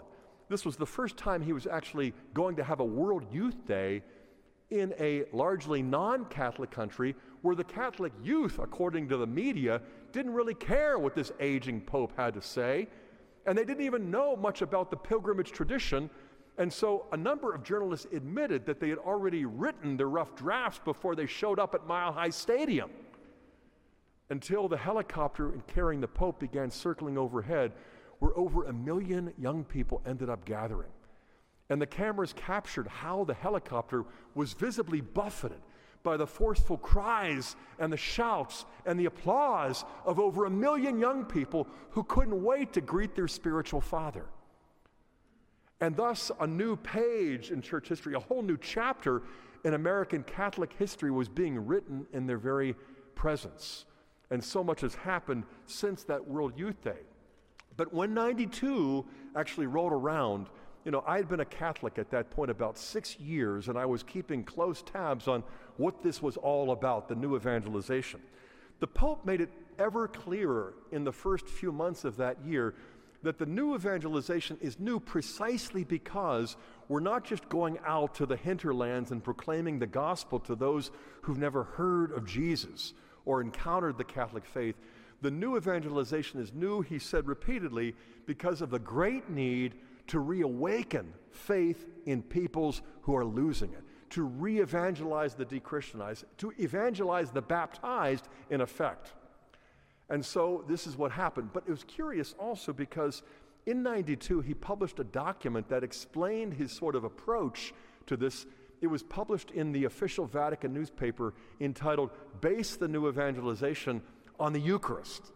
I remember getting that issue of the paper and seeing the headline and thinking, okay, that seems a little off. You know, well, you base everything on the Eucharist, but I mean, how do you base evangelization on the Eucharist? But he went on to say that the source The Eucharist is the source and the summit and the basis for all evangelization. He wasn't the only one saying it back then. In fact, Cardinal George had come out with a famous statement too, that all evangelizers proclaim Christ, but Catholic evangelizers proclaim a Eucharistic Christ. More recently, Archbishop Gomez out in Los Angeles explained how our evangelization as Catholics must be, as he described it, intensely Eucharistic. I mean, that sounds good, but I mean, how does it work? In 92, as I had said, I had been a Catholic about 6 years, but I had been an evangelical Christian for well over a decade. And ever since, my conversion in 10th grade, I had been taught how to evangelize, how to share the gospel, and it was short and simple. We could get it done in 4 easy steps, or what we call the 4 spiritual laws. We were taught this as soon as we'd converted, that you should be able to explain to someone the fact that God loves you. Number 2, that you've sinned and fallen short of that love. But number 3, Christ died for that sin of yours and mine. So 4, you've got to choose what to do. If you believe in Jesus, you will be saved. You will have a personal relationship with Jesus Christ. And we would go on to explain that once saved, always saved, which is something that Catholics would diverge from a little bit. But the point is that the 4 simple steps that we used to share all the time are essential truths for Catholics as much as for evangelical Protestants. But the fact is, we learned how to share that under any circumstance. You might be on board a plane getting ready to descend and land. You might be on an elevator going down 3 or 4 floors. But you could just say, do you know that God loves you? But we've all sinned and fallen short of it. But Christ died for that. So you can choose to believe and enter into this life. The elevator doors open. You could step out into the lobby, lead him in what we call the sinner's prayer, where you just summarize those 4 truths. But what occurred to me as a Catholic back in 92, at that point, you couldn't invite that person to walk down the street a few blocks to the local Catholic parish because here is your first Holy Communion. They wouldn't be ready for that. So how do you base the new evangelization on the Eucharist if you can't turn around after they pray the sinner's prayer and give them Holy Communion?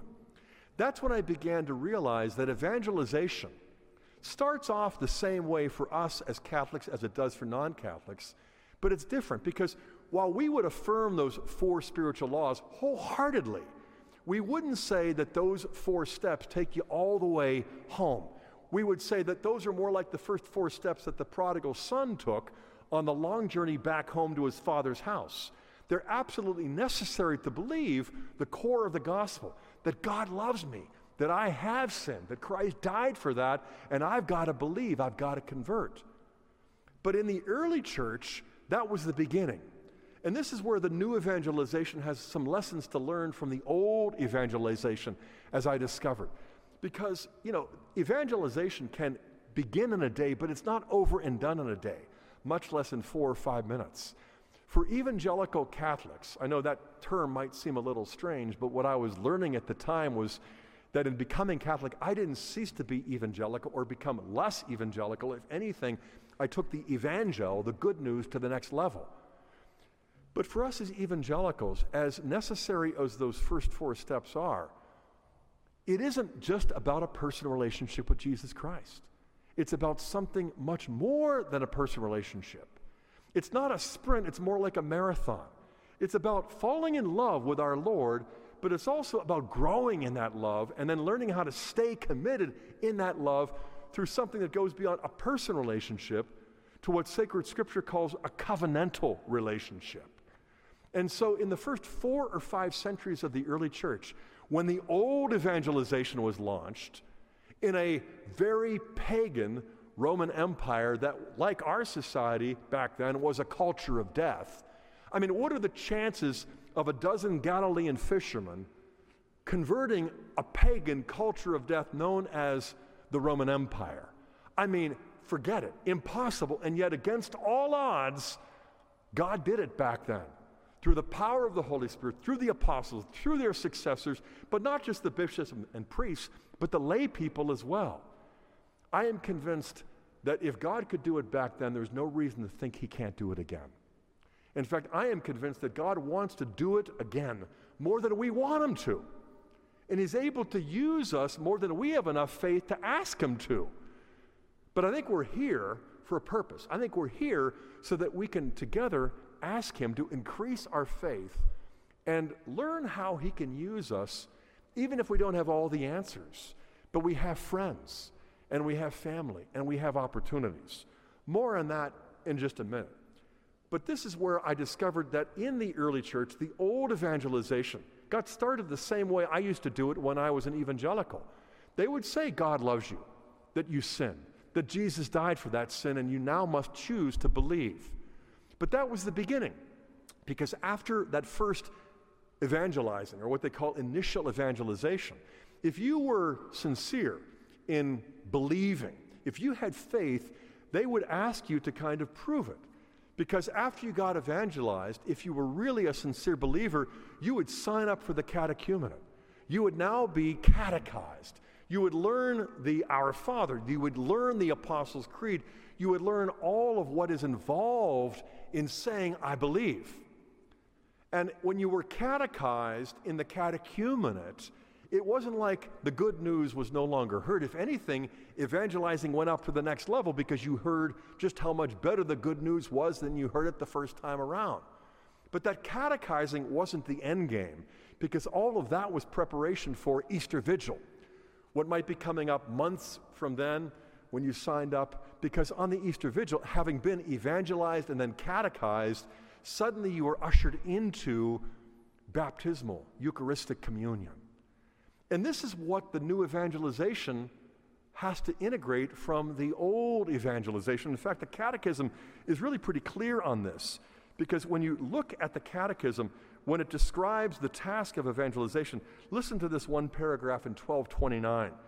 Becoming a Christian, the Catechism says, has always been accomplished as a journey in separate stages in which certain essential elements need to be present. Number one, the proclamation of the gospel and the acceptance of the truth. And that entails initial conversion.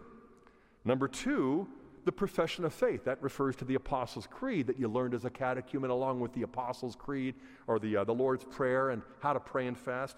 And then third, baptism itself, the outpouring of the Holy Spirit, confirmation, and then admission to Eucharistic communion. And that's not the only place. In paragraph 1617, the Catechism echoes this and says that the entire Christian life bears the mark of Christ's spousal love of the church. Already baptism is entering into the people of God. It's a nuptial mystery. It is, so to speak, the nuptial bath which precedes the wedding feast, the Eucharist, where the bride of Christ receives the body of Christ. You see what the church is pointing to. It isn't simply accepting four spiritual truths. It isn't simply entering into a personal relationship with Jesus. That is necessary, but it's not sufficient, because that's merely the beginning. And the analogy that the church was using in the Catechism, echoing what we find in Scripture and in the early church, is something I can immediately relate to. Because about 37 years ago, I saw this gal on Grove City's campus, and I just couldn't get her out of my mind. And so I wanted to have a personal relationship with her. And so I went out of my way. We ran into each other in the mailroom, the cafeteria, right outside of her class. And then imagine running into Scott in the lobby of the girls' dormitory. Well, I didn't tell her that her roommate had secretly given me her schedule. And so all of these chance meetings were, divinely orchestrated until I finally got up enough nerve to ask her out on a date. And then she said, sure, and so we went out. And we did it again. And then 3 or 4 times later, it occurred to me, I've got a personal relationship with the most gorgeous gal on campus, and I'm enjoying every minute of it. But I got to tell you the truth, that wasn't the end game. It wasn't enough just to have a personal relationship. And after a few months of this, I finally got to the point where on January 23rd, on Rainbow Bridge, in the lightly falling snow, I got down on my knees and I pulled out the ring and I popped the question. That night, I like to say that in the Gospels, Jesus gives sight to the blind. That night, he took sight away from she who could see. She accepted my proposal right on the spot. We hugged, we kissed, we danced across Rainbow Bridge, and just to celebrate, I took her out to Mr. Donut. big spender I was. But I knew I was a senior getting ready to graduate and move on to graduate school. We didn't have a lot, but we sure felt a lot of love. But we moved from courtship into engagement. We moved from a personal relationship into a commitment that was sort of contractually binding because of the exchange of promises. And you know what they say? That when you marry a gal, you don't just marry her, you marry her whole family. Well, that's what I found out in the next 5 or 6 months, because I got to know her parents and her siblings, her aunts and uncles and her cousins, and I'm like, whoa, what am I getting myself into? I mean, they're wonderful, but I already have one of these, you know? And it's a lot like that in the early church. Evangelizing is a personal relationship.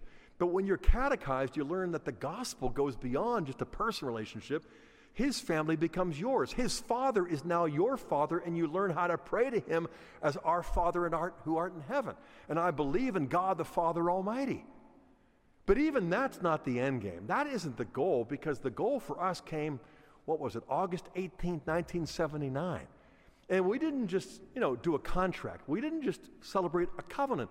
We entered into the mystery of the sacrament of matrimony even more than we understood at the time, because we were still evangelical Protestants. But I'll be honest, this gave to us a kind of analogy in the natural order in human experience that helps me understand exactly where the new evangelization works and how the old evangelization succeeded against all odds. Because tens of millions, hundreds of millions over the course of centuries were evangelized and then catechized and then baptized in order to enter into the marriage supper of the Lamb, in order to enter into the family of God. And for me, that's what sort of courtship and engagement and marriage was. It's about falling in love, it's about growing in love, but it's also learning how to stay committed in a covenant relationship that goes beyond mere companionship. But the analogy also works according to Pope Francis, and before him, Pope Benedict and John Paul, because the fact is, there are many people who find themselves in a marriage and yet alone, who find themselves in a marriage and yet they're unhappy, who find themselves wedded to the same person, but sort of a lonely situation. And so just as we have to evangelize the baptized or re-evangelize the de-Christianized, so there's a certain sense in which we have to recognize that in our own natural experience, we go through seasons of life, seasons of love, where you're not always feeling that same exuberant joy that you did on your wedding day or in the engagement period or in your first few dates. In fact, for us, it was an interesting thing, because I entered the Catholic Church in '86. My wife didn't come into the church until 1990, and for 4 years, I wasn't sure if she ever would. And it wasn't easy, it was hard. In fact, it was stressful. There was a lot of tension. We developed some bad communication skills that we weren't even fully aware of until after she entered the church. And after about a year or two of both of us being Catholic, we realized we're still, sort of striking sparks where we shouldn't. So we did something that a friend or two recommended. We went to a counselor. We went to counseling for months. Now, I know some people were like, oh, I would never do that. And that's where I was, until we recognized this could help, and boy, did it ever. I went to the counselor for months, she went on her own, and then he brought us together. And over the course of that period, he showed us that every marriage, every couple goes through seasons of life, seasons of love. And he helped us kind of, go back in time and recognize how we entered a springtime when we were first falling in love and we were engaged. Summertime came when we got married, and it was nice and hot and beautiful and all of that. Autumn came when the kids started coming. I got a job and I started reading, and things started coming up Catholic, and that wasn't a source of happiness or peace. And when I came into the church way back in '86, a long, cold winter like the one we're in now came upon us. And for the next 4 years, it was really hard. And it wasn't until after she came into the church and we sat down with this counselor that he said, you could have a new springtime. And he would ask me questions that I thought were kind of silly or superficial, like, what's the first movie you saw? Heaven Can Wait. What's the first song you danced to after you got married? Orleans, Still the One. And then where were you when you took her out on a date to the first restaurant after Mr. Donut? And then he said, go back to the restaurant, not to Mr. Donut, go back to the Guthrie Theater. Go back and find a place where you can play that song and dance. And we dutifully did it, and in the process, we fell back in love in a way that we didn't think we could. And I'd like to propose to you that we were already experiencing something about the new evangelization by discovering that the sacrament of marriage is not just a contract, it's a covenant. It's not just a sacred covenant, it's a sacrament where God gives us what we need. He makes up for what we lack in order to renew our love, because He is the bond that unites us, and He is the source of grace. But it also serves as a model or an analogy because of how many Catholics these days are sort of part of God's family. They were baptized into the body of Christ. They are a part of the bride of Christ. They have received the Eucharist, which is the marriage supper of the Lamb, and yet they've fallen out of love. They take it for granted. They believed or they understood it better when they were young, when they were confirmed or whatever. In fact, I just came across some statistics from the Pew Research Center. 3 years of close research of Americans who grew up Catholic. And this is the result of it. We read from the Pew Research Center findings, only 30% of Americans who were raised Catholic still describe themselves as practicing, quote unquote, by which the survey defines attending Mass at least once a month. That's practicing. I tell you, my 14-year-old practices the piano a whole lot more than once a month. Another 38% still cling to the label of Catholic as cultural Catholics. 38%, but seldom or never attend Mass. The other 32% no longer even call themselves Catholics in any way. Of these, 3% have decided to follow a non-Christian religion. 14% describe themselves as unaffiliated, but 15% have joined independent, non-denominational, fundamentalist, and Protestant faith communities. 15%. Remember the parable of what the Good Shepherd does when he's got 101 strays? He leaves the 99 to go find the one. We're not talking about leaving 99 to find the one. We're talking about going out and finding literally millions of Catholics who have wandered, who have strayed. The single largest religious group in America is Catholic Americans. But so often, as the Pew Center showed, they're much more American than they are Catholic. The second largest religious group is the Southern Baptists. But the research shows that between the largest group, Catholics, and the second largest group, Southern Baptists, non-practicing Catholics actually represent the second largest group. Tens of millions. And the fact is, Bishop Zubik doesn't know every single one of them. And the parish priests in your local communities probably don't have them all on the rolls either. The fact is, you know them even if you don't know exactly where they are, because what John Paul and Benedict and now Francis have gone on to explain is that the new evangelization is going to take place not when people stand on street corners and preach the gospel as Catholics the way fundamentalists do, but when they enter more deeply into friendships and share their faith with friends in a way that your parish priest might never be able to do. Chances are you know people in your neighborhood who might never come to St. John and Paul. They might never get a chance to meet the pastor here or down the street. Their only contact, their only connection might be their friendship with you. It might be a project that you collaborate on at work. It might be the carpool. It might be the soccer game that you go to week after week because your kids and their kids are on the same team. But they're not just numbers. They're friends. They're neighbors, and they're often family members. And what Pope Francis has pointed out in this amazing new document, The Joy of the Gospel, Evangelii Gaudium, is this: that friendship is not only the context in which we share our faith, friendship is the message of the faith that we share.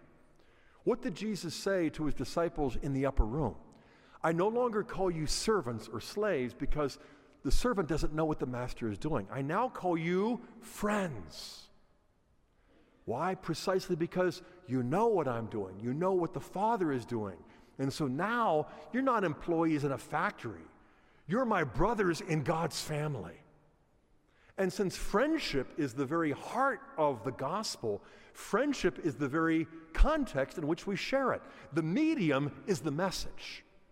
Not only do we share the truth that Christ has established friendship with God, the Father has sent the Son to pour out the Spirit of sonship to make us His sons and daughters, to make us brothers and sisters, to bring us into the fullness of the faith which is the family of God, called the Catholic Church. But what better way to communicate the truth of divine friendship than through human friendship? This is the heart and soul of what it means to be involved in the new evangelization. Let's face it, next Monday, if you're at work, and the coffee break comes and you're over there standing by the water cooler, nobody's going to think you're weird if you say, last Friday I went to see this new movie. Oh, we really enjoyed it. I'd recommend it. I mean, nobody would stand there and stare and say, who do you think you are to impose your theater on the rest of us? No, because friends do that. And if you went on to say, we went out to a restaurant, up in Wexford, and boy, I tell you, the cuisine was great. Oh, I really recommend this dish. They're not going to say, who are you to shove your culinary taste down our throats? They'll probably thank you. And within a few weeks, who knows, they might even go and tell you what they thought of it. Because that's what friends do. They share the things that they enjoy. And so in that same sort of context or setting, if you say, I went to this event, I heard this talk, or I'm listening to a CD, and I'll be honest, I grew up Catholic, but I think I took a lot of it for granted, or I just kind of wandered away. Suddenly it's meaning more to me than it did way back when. I didn't see it coming. I mean, nobody might say, will you please give us a Bible study here? They might not say anything, but in a couple of weeks, when you're carpooling, somebody might say, could I listen to that CD? Or what are you doing tomorrow for lunch? Because in the context of friendship, you can share that sort of joy in a way that is natural and also supernatural in its effects. Now, I also want to point out that we don't manipulate friendship and just use it, to kind of gather spiritual scalps and get more converts, because friendship is not something that we manipulate. It's something that we enjoy, but precisely because it is, we can share the faith as we're coming to experience it more. And the fact that Pope Francis, just a few weeks ago, published The Joy of the Gospel, Evangelii Gaudium, is really it's one of those signs of the times, because it's the joy of the gospel. Most of you probably wouldn't raise your hand if I said, how many of you can prove every doctrine of the Catholic faith from the Bible? Or how many of you could answer all of the common objections that non-Catholics or ex-Catholics raise? Or how many of you could explain every article of the Catechism? The fact is, you don't need to do any of those things. All you've got to do is enjoy being Catholic a little more each day. Because let's face it, the world offers all these pleasures, none of which last, but it doesn't offer any kind of permanent joy. And that's what people look for. That's what they're longing for. And that's what God alone can give. Joy is something that people find irresistible. Joy is also something that people find irrefutable, because it's not an argument. It's just sharing your own experience. And you don't pretend to know more than you do. If somebody asks you a question you can't answer it, it's a great opportunity to grow in humility. I don't know. I'll look into it. I'll get back to you if I can find something. And then when you do, you're doing it as a friend.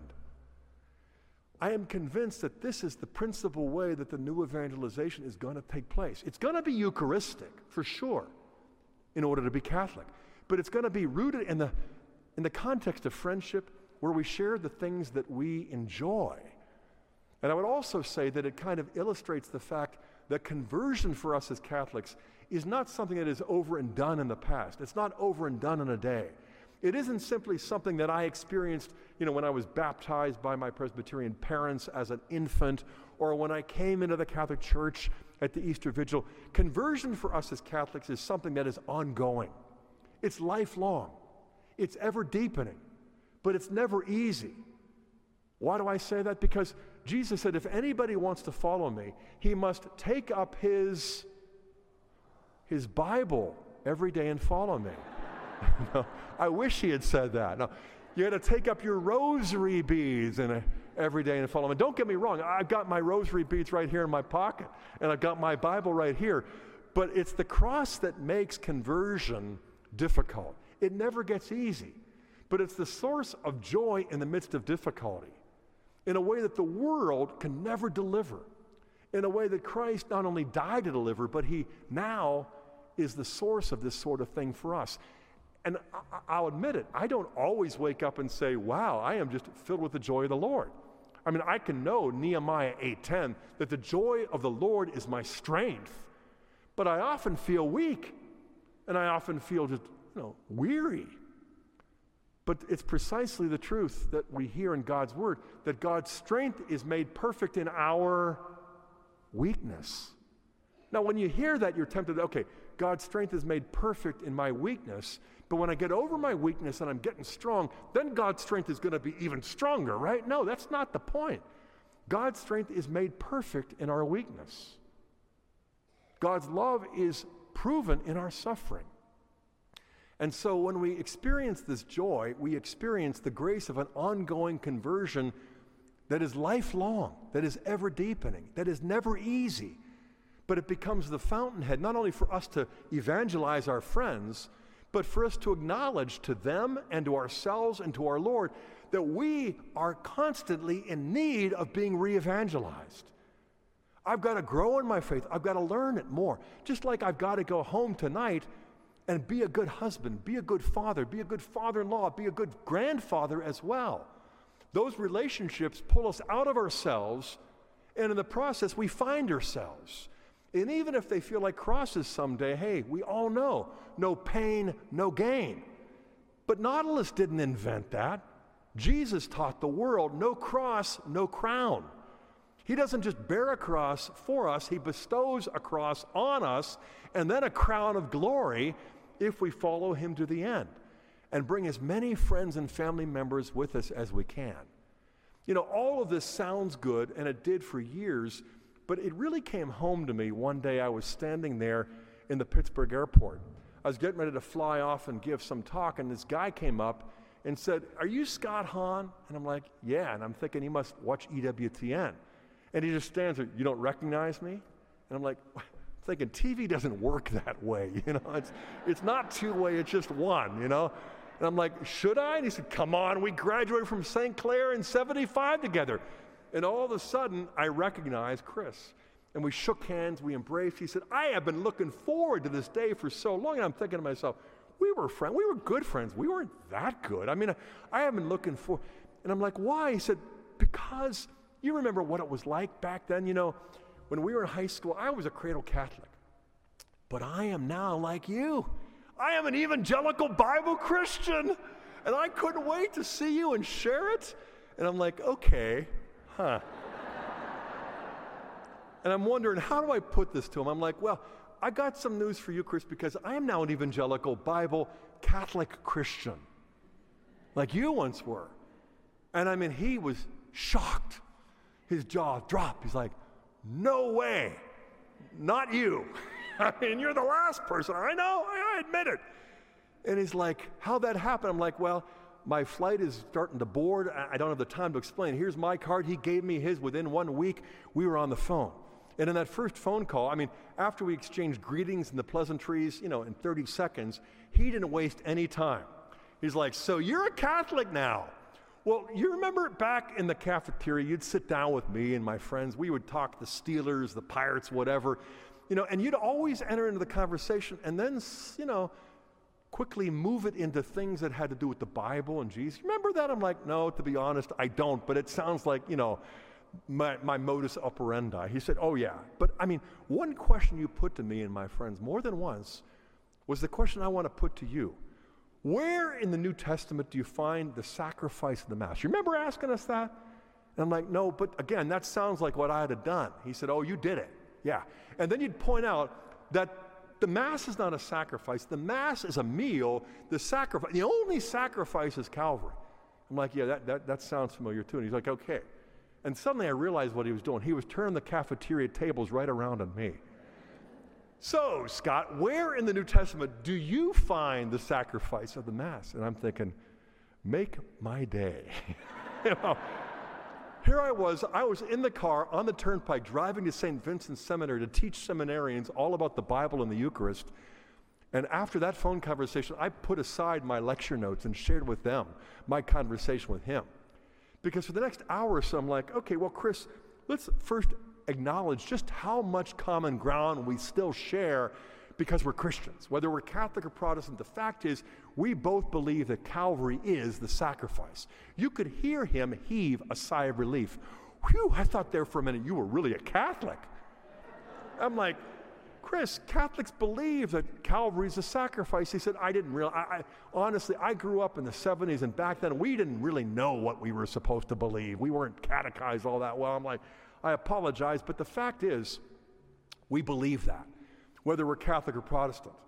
But I said, once we identify the common ground that we stand on, it wouldn't hurt just to take a step back and notice something that the early church fathers showed me several years ago that I had never seen before, and I didn't see it coming. Because what they pointed out to me was that if we had been, numbered among the Jewish disciples who had been following Jesus for a number of years, 2 or 3, and we had been there at Calvary, none of us standing there witnessing the crucifixion would have gone home that night and described to our family members and friends that what we had witnessed was a sacrifice.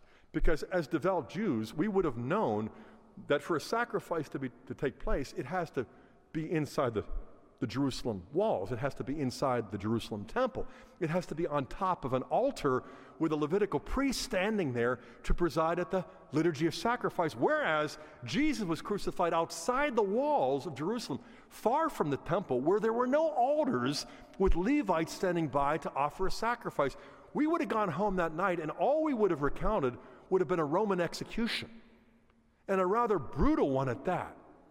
So the question the fathers put to me when I was reading these fathers of the first 300 or 400 years was, how did a Roman execution suddenly get turned into a sacrifice? And not just any sacrifice, but the highest and the holiest sacrifice of all time that ends up retiring all of the animal offerings in the Jerusalem temple. How did an execution become the highest sacrifice of all? And I just let the question, linger, and there was dead silence for about 10 seconds. I let that linger just for dramatic effect. It's like I never heard the question put that way. I said, Chris, I hadn't either, until I was reading the early church fathers, and they were putting the question that way. But they were coming up with an answer that I should have seen, but I never saw it coming. Because they'd always refer to what Paul says in 1 Corinthians 5, verse 7, where he wrote, Christ, our Passover, has been sacrificed for us, therefore let us keep the feast. And he goes on to describe the Eucharist, or what we would call the Mass. Christ, our Passover, has been sacrificed for us. That's the key that the early fathers used to unlock the mystery for me, because the only way you can make sense out of what happened to Jesus on Good Friday at Calvary is by backing up and looking at that in light of what he was doing in the upper room with the disciples the night before on Holy Thursday. Because what was he doing? He was celebrating the Passover. But that's not all he was doing. He was fulfilling it as the Lamb who came to take away the sins of the world. Christ, our Passover Lamb, has been so he came to celebrate it one last time. He came to fulfill the Passover of the Old Covenant, but he didn't fulfill it by doing away with it or retiring it. He fulfilled it by transforming the Passover of the Old Covenant into the Passover of the New Covenant. And I said, what was the Passover in the Old or the New?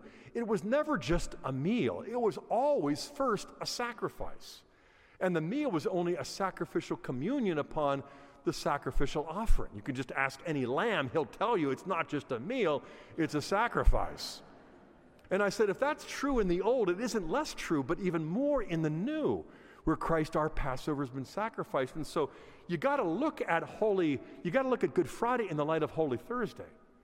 And that's what the disciples must have done later on with the help of the Holy Spirit, because everything would have been familiar to them because they all grew up Jewish. It was a familiar Passover liturgy until near the beginning, Jesus took that bread and spoke words that they'd never heard before.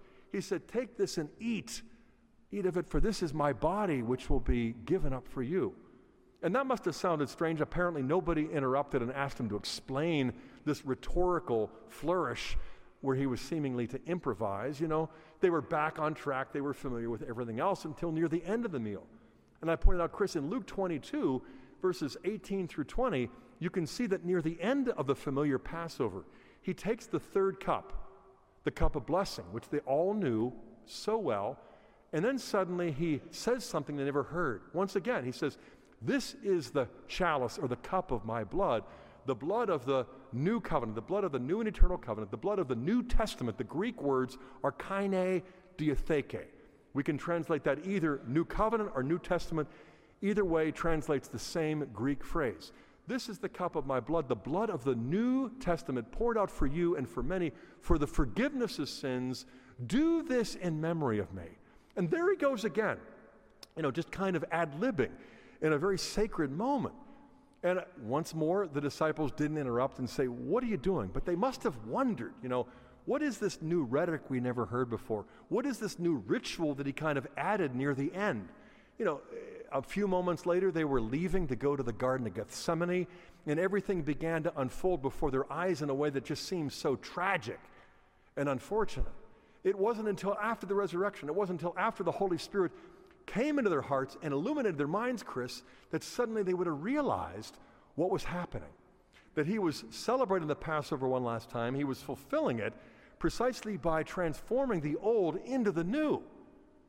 And so I said, you know, when you ask the question, where in the New Testament do you find the sacrifice in the Mass? Because the Mass is just a meal. I said, Chris, if the Mass is just a meal, then it's not a Passover. But if the Eucharist that he instituted was the Passover of the New Covenant, it couldn't be just a meal. It had to be a sacrifice. And that's what makes sense out of what he said. This is my body which will be given up. This blood will be poured out for you and for many for the forgiveness of sins. This wasn't just rhetoric. It wasn't just ritual. The reality became manifest the very next day when his body was given up and his blood was poured out and our sins were forgiven. I said, if the Mass is just a meal, then Calvary is just an execution. He's like, whoa, say that again? Like, I know, I'll say it again. But it hit you like it hit me a few years ago. If the Mass is just a meal, Calvary is just an execution. But if the Mass is, in fact, the Passover of the New Covenant, which is what Jesus called it, then it can't be just a meal. It had to be a sacrifice. And then suddenly we realize he didn't lose his life on Calvary Good Friday. If he'd already made it a gift of love on Holy Thursday when he instituted the Eucharist. I said, Chris, for the early church fathers, he wasn't the victim of Roman violence as much as he was the victim of divine love and mercy. I said, Holy Thursday is the only thing that transforms Good Friday from being an execution into being the sacrifice.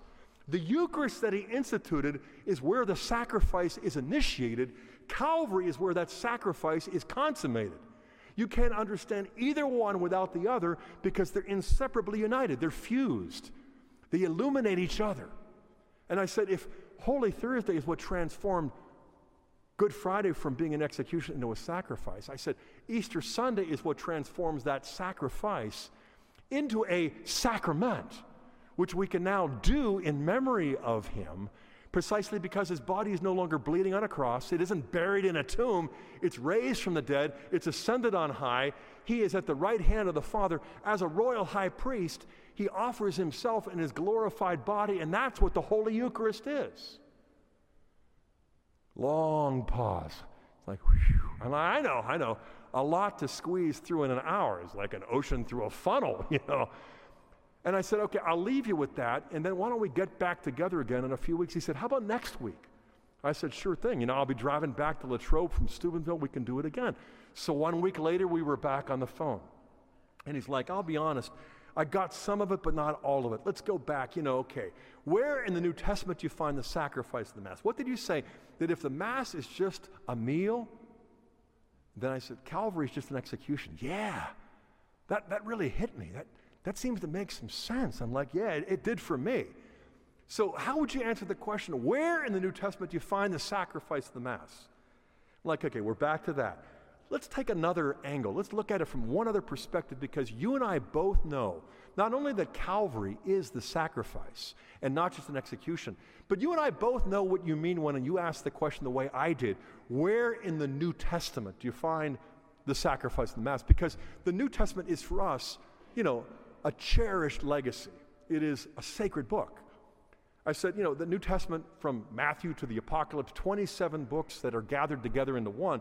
But I said, if you look carefully, you'll discover what the early church fathers showed me once again, that when you read the New Testament, it uses the phrase New Testament, but it never uses the phrase New Testament referring to itself. I said, it's an interesting fact that Jesus only uses that phrase on one single occasion. And it's precisely in Luke 22, in the upper room, in the context of celebrating the Passover by fulfilling it through instituting the Passover, the new covenant. This is where he says, this is the cup of my blood, the blood of the kaine diatheke, the blood of the New Testament, poured out for you and for many for the forgiveness of sins. And then what does he add?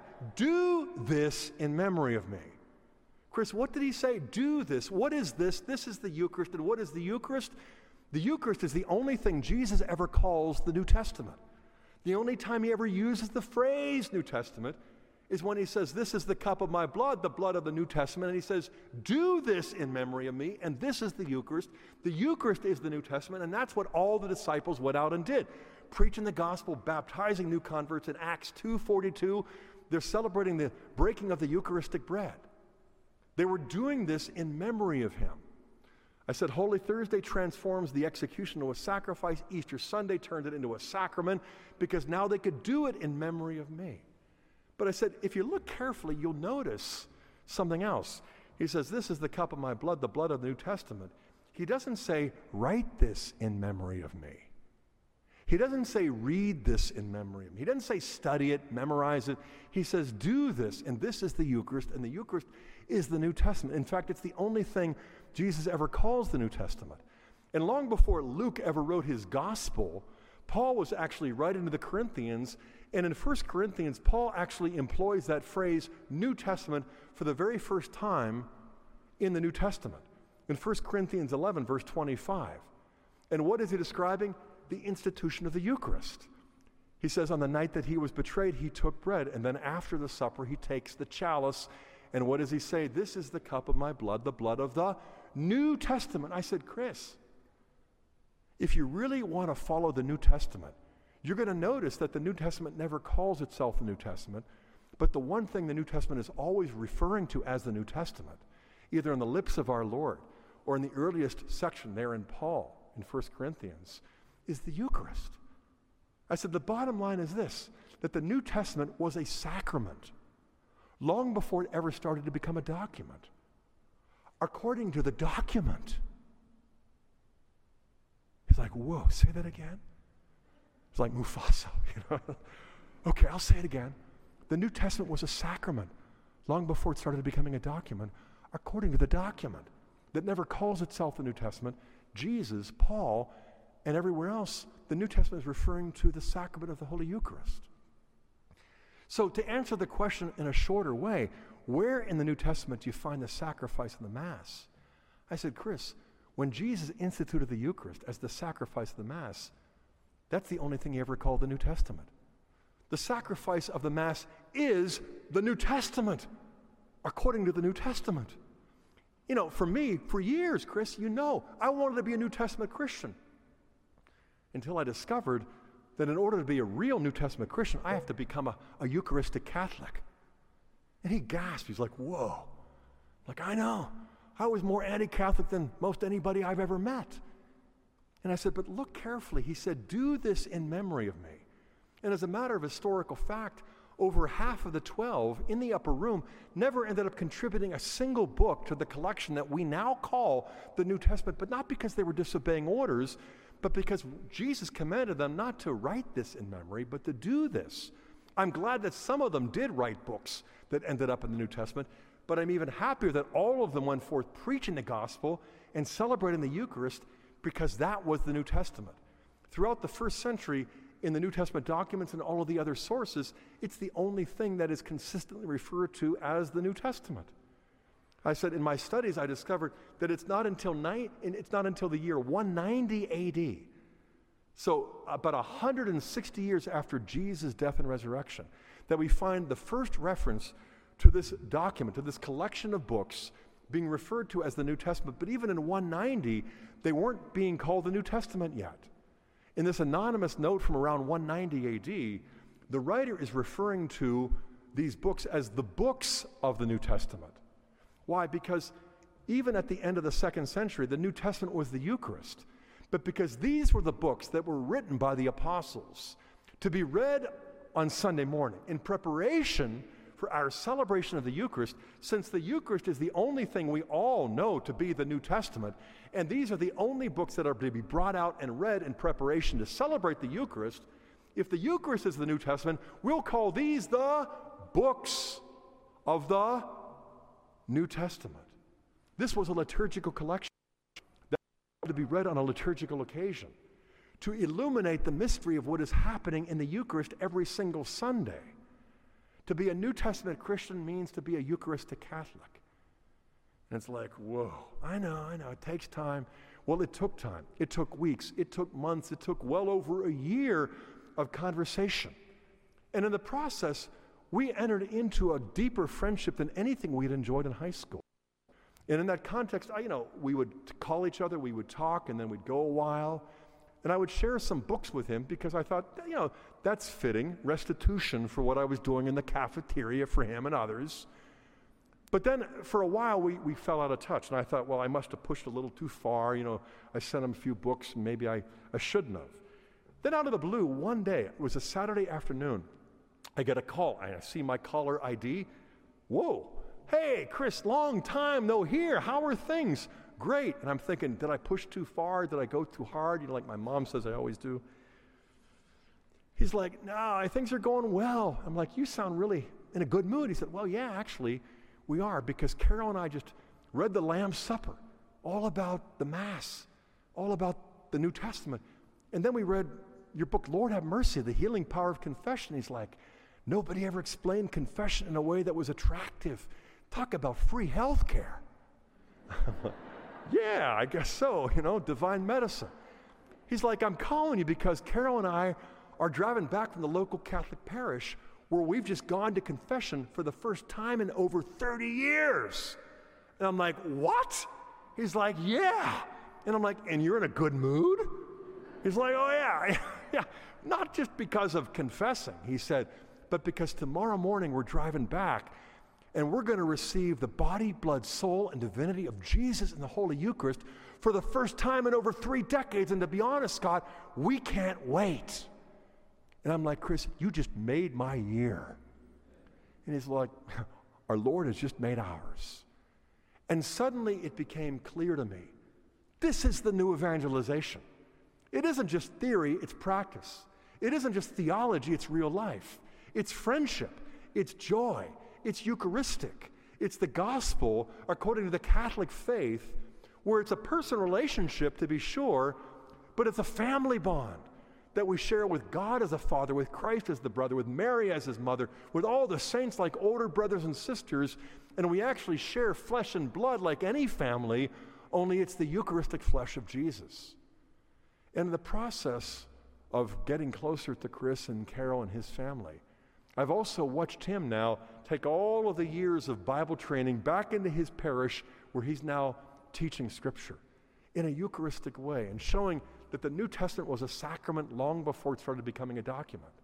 According to the document, that if the Mass is just a meal, then Calvary is just an execution, but in fact the Mass is the Passover of the New Covenant, and it transforms that execution into not the loss of life, but the gift of life.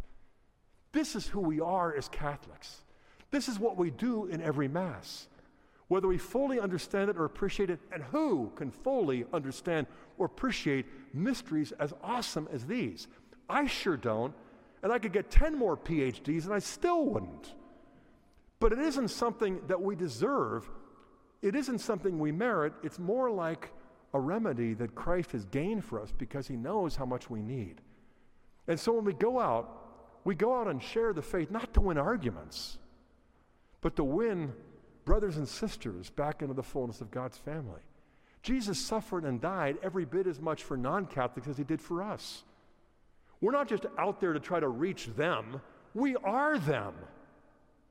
The Catholic Church is not some health spa. It's a hospital for people who know that they're sick, who know that they're sinners, but they also know this divine physician is not only healing us, but he's using us to spread that medicine to other people who need it as well. For you to evangelize your family members or friends, it's just like one beggar telling another beggar, we found some great tasting bread. And it's free, but it's not cheap. Christ paid that price. But the bread of life is what we share. It's who we are as the body of Christ. And it's why the new evangelization is not just for clergy.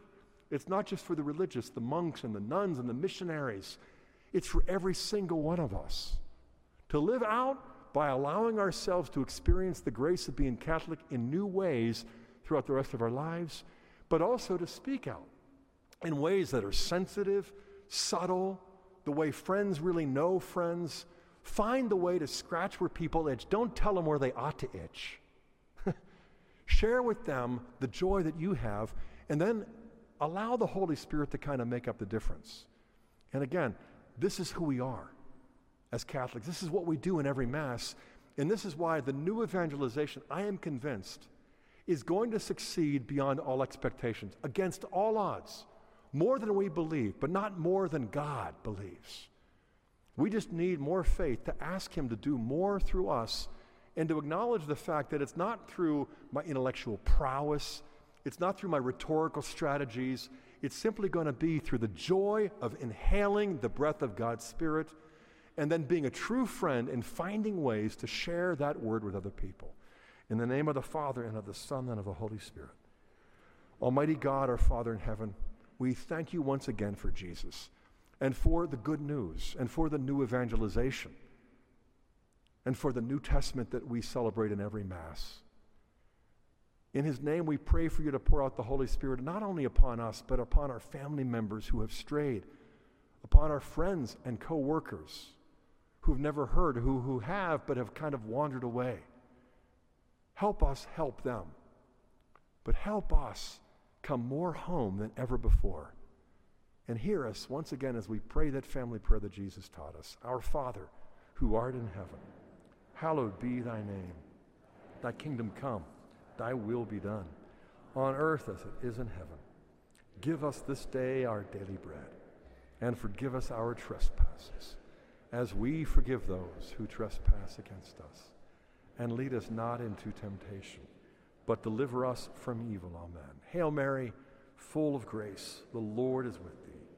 Blessed art thou among women, and blessed is the fruit of thy womb, Jesus.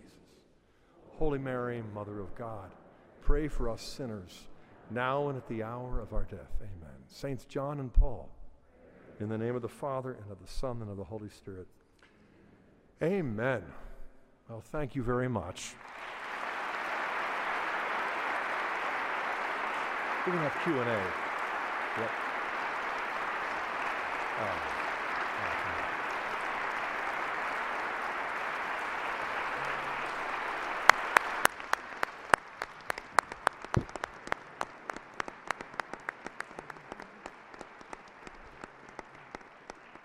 Thank you. You got a stretch break there, too. I apologize for going a little long, but I thought most of you looked still like you're wide awake, so you just egged me on. I'm going to blame you. Yeah. Anyway, we have some time for Q&A, and we've got some microphones, too, so that everybody gets to hear the question, and then I'll try to keep it, the answer brief. I would only ask you to kind of make the question brief so that as many people get a chance to ask it as possible. While you're thinking about a question, I might mention that the talk tonight is based upon a book that just came out a little while ago called Consuming the Word, the New Testament and the Eucharist in the Early Church.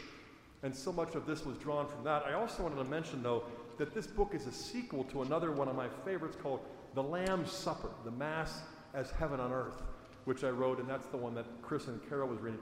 There's another book entitled Letter and Spirit that these form kind of a trilogy. Lamb's Supper, Letter and Spirit, and Consuming the Word.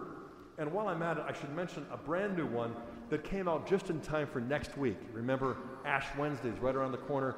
This one is called Lenten Reflections, drawn from a father who keeps his promises. And so I just want to encourage you, if you want some easy breezy reading for Lent for you or for family members or friends, that you might want to consider this as well. And I mentioned the pilgrimage last week.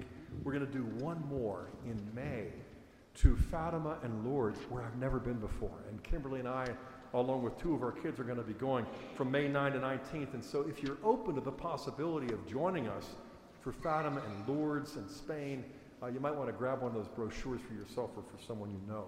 I've been stalling long enough. Are there any questions? Okay, well, I've got a couple more books then. This one is what Chris and Carol mentioned, Lord Have Mercy, The Healing Power of Confession. If you know someone who hasn't been there for a long time, this might appeal to them. I'm looking around.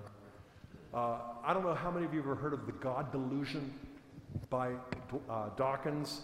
I have written a book called Answering the New Atheism. There's a form of devangelization that is really widespread in our high schools and colleges.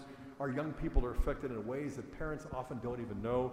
So this is like a refutation of the arguments against God's existence. The last, you have a question. Go for it. Dr. Hahn, can you hear? Okay. I wondered if you could comment on the use of social media. I think right now, particularly among our young people, is a wonderful forum for the new evangelization, and I thought you might comment on that. Okay. So we're thinking, the internet in general, the Twitter as well as Facebook and other means of social communication. I'll be honest, I'm a little wary of social media because I find that it can become a substitute for real friendship, for real relationships. I've walked into restaurants and I've seen families gathered together. What a beautiful sight, but every one of them is texting. They're just ignoring each other, and it's just like, are you kidding? One night out and you're not even noticing each other. And so I was very wary, a little hesitant, until our very first grandchild was born. Within 24 hours of our granddaughter's birth, I was on Facebook because there were like over 100 pictures of our little baby. And so I became, a typical grandfather with Facebook. And then I noticed that we had some other family members who didn't have grandkids and friends and that sort of thing. And so with a little bit of time and energy, I set up a Facebook account for Scott Hahn, and I just discovered that maybe 3 minutes every other day I can put up something that inspires me. And just in the last 2 weeks, you get a report, 2.2 million people saw the things that I had posted about Pope Francis and the new evangelization. And it's just like, wow. It is no substitute for friendship. It isn't the same thing as just sharing the faith, with family and friends, but it is a way of building bridges that I never really thought of, John Paul did, Pope Benedict, and now even more, Pope Francis. They're all tweeting or whatever, I'm still not with Twitter yet. I think I have an account because one of my kids set it up, but I don't even know how to use it. But I would say this, when it comes to re-evangelizing the de-Christianized, I'm reminded, I just popped into my mind, my old favorite comic was Peanuts. And there was one comic strip where Linus and Lucy are walking with Charlie Brown, and there's that little yellow bird, Woodstock, and his wings are held up, and Linus says, what is he doing? Well, he heard that the sky is going to fall. And Lucy says, and that dumb bird thinks that he can hold up the entire sky with those two little wings, and they walk away laughing. And Woodstock just says, one does what one can. I love that, because at the end of the day, that's all we can do. We do what we can, and then we hope that God can kick in the rest and make up for what we lack and for what others lack too. And that's why I'm not a believer in the social media, but I am a practitioner now, though I'm still somewhat of a novice. But I would say keep doing what you can, One other question over here? Anybody else? The lights are great, so I can't see who's got the mic. Right there. Okay. Yep, if you got the mic. Yeah. Oh, first her and then you. Can you describe what exactly apologetics is? Because you're an apologetic, and I don't know what that is, but it might be something I'm interested in. Well, my wife would like to think it's because I'm a master at apologizing, which I'm not. So that's not what it means. It actually comes from the Greek word apologia. And if you look up 1 Peter 3:15, Peter reminds his readers that we should always be prepared to make a defense for the hope that is within us. And the word for defense is apologia in the Greek. It's not an apology in the sense that we apologize for being Christians and just being too credulous or superstitious. It's actually a term that was used back in the first century for a reasonable explanation, and sometimes even a legal defense to show how reasonable it is for us to put all of our faith in Christ. And then Peter goes on to say, always be prepared to make an apologia, a defense for the hope that is within you, but do it with reverence and gentleness. We revere the person who's made in the image and likeness of God. This is not a person we just want to beat, an argument we want to win. This is a person we want to respect and revere, the way Jesus did. You know, when Jesus healed people, he sometimes said, don't tell anybody. You know, and it might seem as though he was using reverse psychology. I don't think he was. I think he's saying, look, I'm not just healing you to make myself the main event. I'm healing you because I love you, and healing you is enough. And so we share our faith with that kind of reverence as well as with gentleness. And that's what apologetics is. Now, apologetics has become, you know, a lot more these days in terms of answering the common objections that are raised by atheists or agnostics or fundamentalists or by Jews or by ex-Catholics and that sort of thing. There are 101 different books and websites and CDs and that sort of thing. In fact, I might just use this as an occasion to mention another social medium, and that is Lighthouse Catholic Media. In the very back, there's a table where you can actually subscribe to these CDs that come out, the CD of the month. The talk this evening is actually available at my table called Evangelizing Catholics, the Bible, the Eucharist, and the New Evangelization. But all of these are sort of like apologetics, giving a defense for what we believe and why we believe it. And to be honest, I think it's greatly needed, because when I grew up as an evangelical Protestant at Upper St. Clair High School, you know, getting my Catholic friends to doubt their faith and to leave their church was like as easy as duck soup. I mean, it was like picking off ducks in a barrel, because they didn't know what they were supposed to believe, much less why. And so I find that when Catholics discover more of what they believe and the reasons why, you know, it's no longer that you're 35, but you have the same faith that you had when you were 9 or 11. I mean, we would recognize that a person who is an adult with the intelligence of a 10-year-old is handicapped. I would say that apologetics helps people overcome their spiritual handicaps by really growing up their faith as much as it is in their own practical experience. I hope that helps. Thanks. Next question. I can't see through the lights. Okay, over there. Okay, so I'm a cradle Catholic, and so much of what you said tonight makes sense as far as going out to people who aren't in the pew, but I sometimes feel like the people in the pew are just going through the motions and not really thinking about what they're doing as far as the Eucharist. Is there almost a way of evangelizing the practicing Catholics first so that we can light the fire to get them to go out to evangelize those that aren't coming to church? You know, for 20 years, I used to be a Pirates fan, and then for 20 years, I wasn't. And you all know why, because of the record they broke, you know. And it was through two friends of mine who basically caught me up and got me to the games and, to take my kids. And it was in the context of friendship that I went back and discovered this old childhood love of mine, you know. And I would say something similar happens through friendship, where you honestly admit, you know, I went through years as a Catholic where I was going through the motions. You don't say, you know what, I see you at Sunday Mass, but you sure look like a zombie. It's better to say, I was at Mass for years, and looking back, I wonder if I wasn't a zombie, you know? And acknowledge from your own experience what it is that's been happening. And the fact is, you know, I think every single person here, especially me, we always need to be re-evangelized. And I would say another analogy that comes to mind is a lot of people who are married are going through the motions. Let's face it. Even though it's a sacrament and a covenant, it's something that we come to take for granted.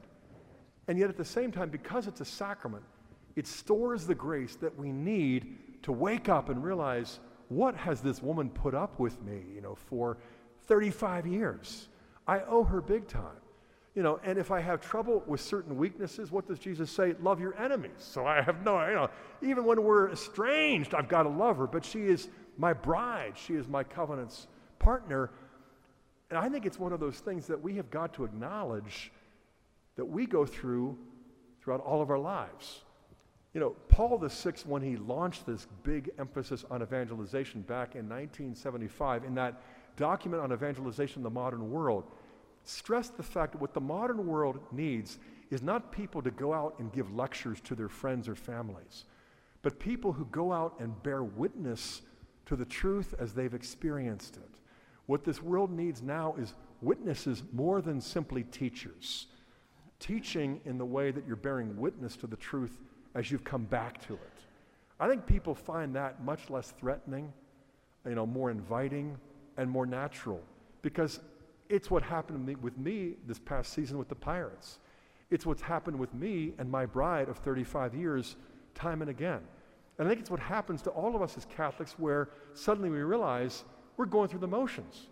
We've been doing that for weeks and maybe months because of this illness or because of this situation or because, God, I'm having trouble. If you love me, why are you allowing these kinds of things to happen to my loved ones? And when we can finally articulate that and say, God, you're God, I'm not, but if I were God, I wouldn't let these things happen. And God isn't up there saying, how dare you, I am the great and powerful Oz. He's up there saying, I'm Abba. It's about time you open up your hearts. I've got to be careful. I'm not going to, I want to avoid a tangent, but I'll say this. 10 years ago, next month, I was in Assisi, and I almost lost my son, Joe, who 1 month earlier had an emergency appendectomy. And for whatever reason, the surgeon said, he's fine to go on the pilgrimage to Rome and Assisi. So he went, and the flight was okay, but when we got to Assisi, he was doubled over in pain. We had to rush him to the hospital, which in Assisi, you don't want to have to do. It was a tiny little thing, under-equipped. And the doctor said, well, if the pain is on this side, that's a good thing, because if it switched to the other side, we'd have to do an emergency operation, and we're not equipped for it. Well, he spent the night in the hospital, and I spent the night with him, and by 10 p.m., it was on the other side. And he was screaming and crying, and I couldn't hug him because even that hurt.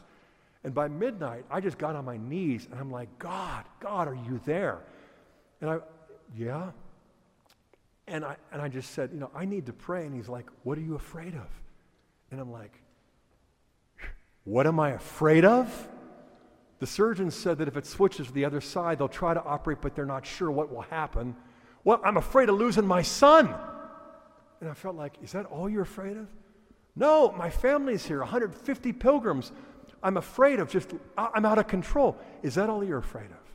No, and after about 15 minutes, he helped me peel back all of these layers of fear after fear after fear.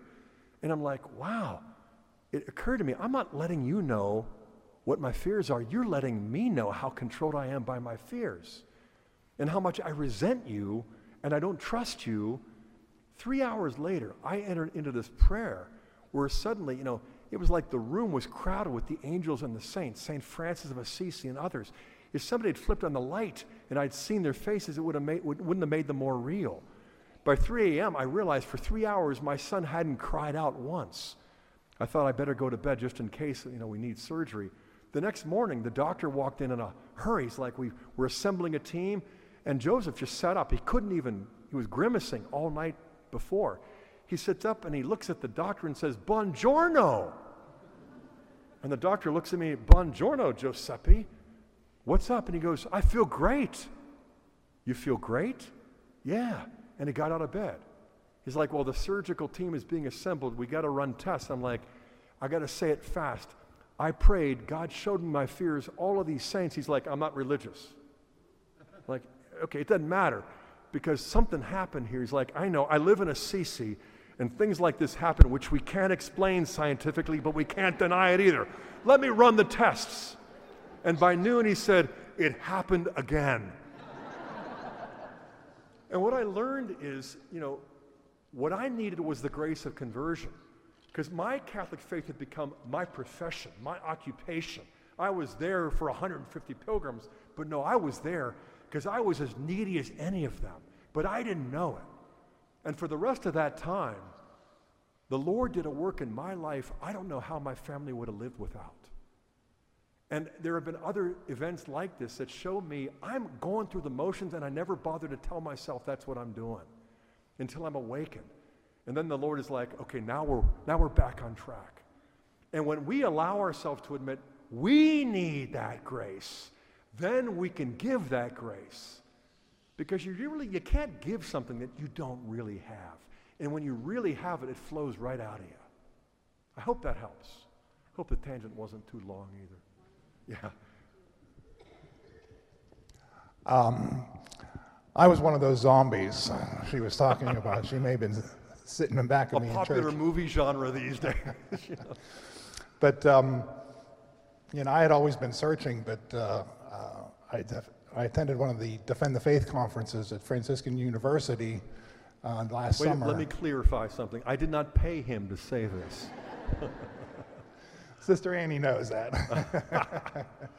But I think what I got to witness there was the excitement of the Catholic faith.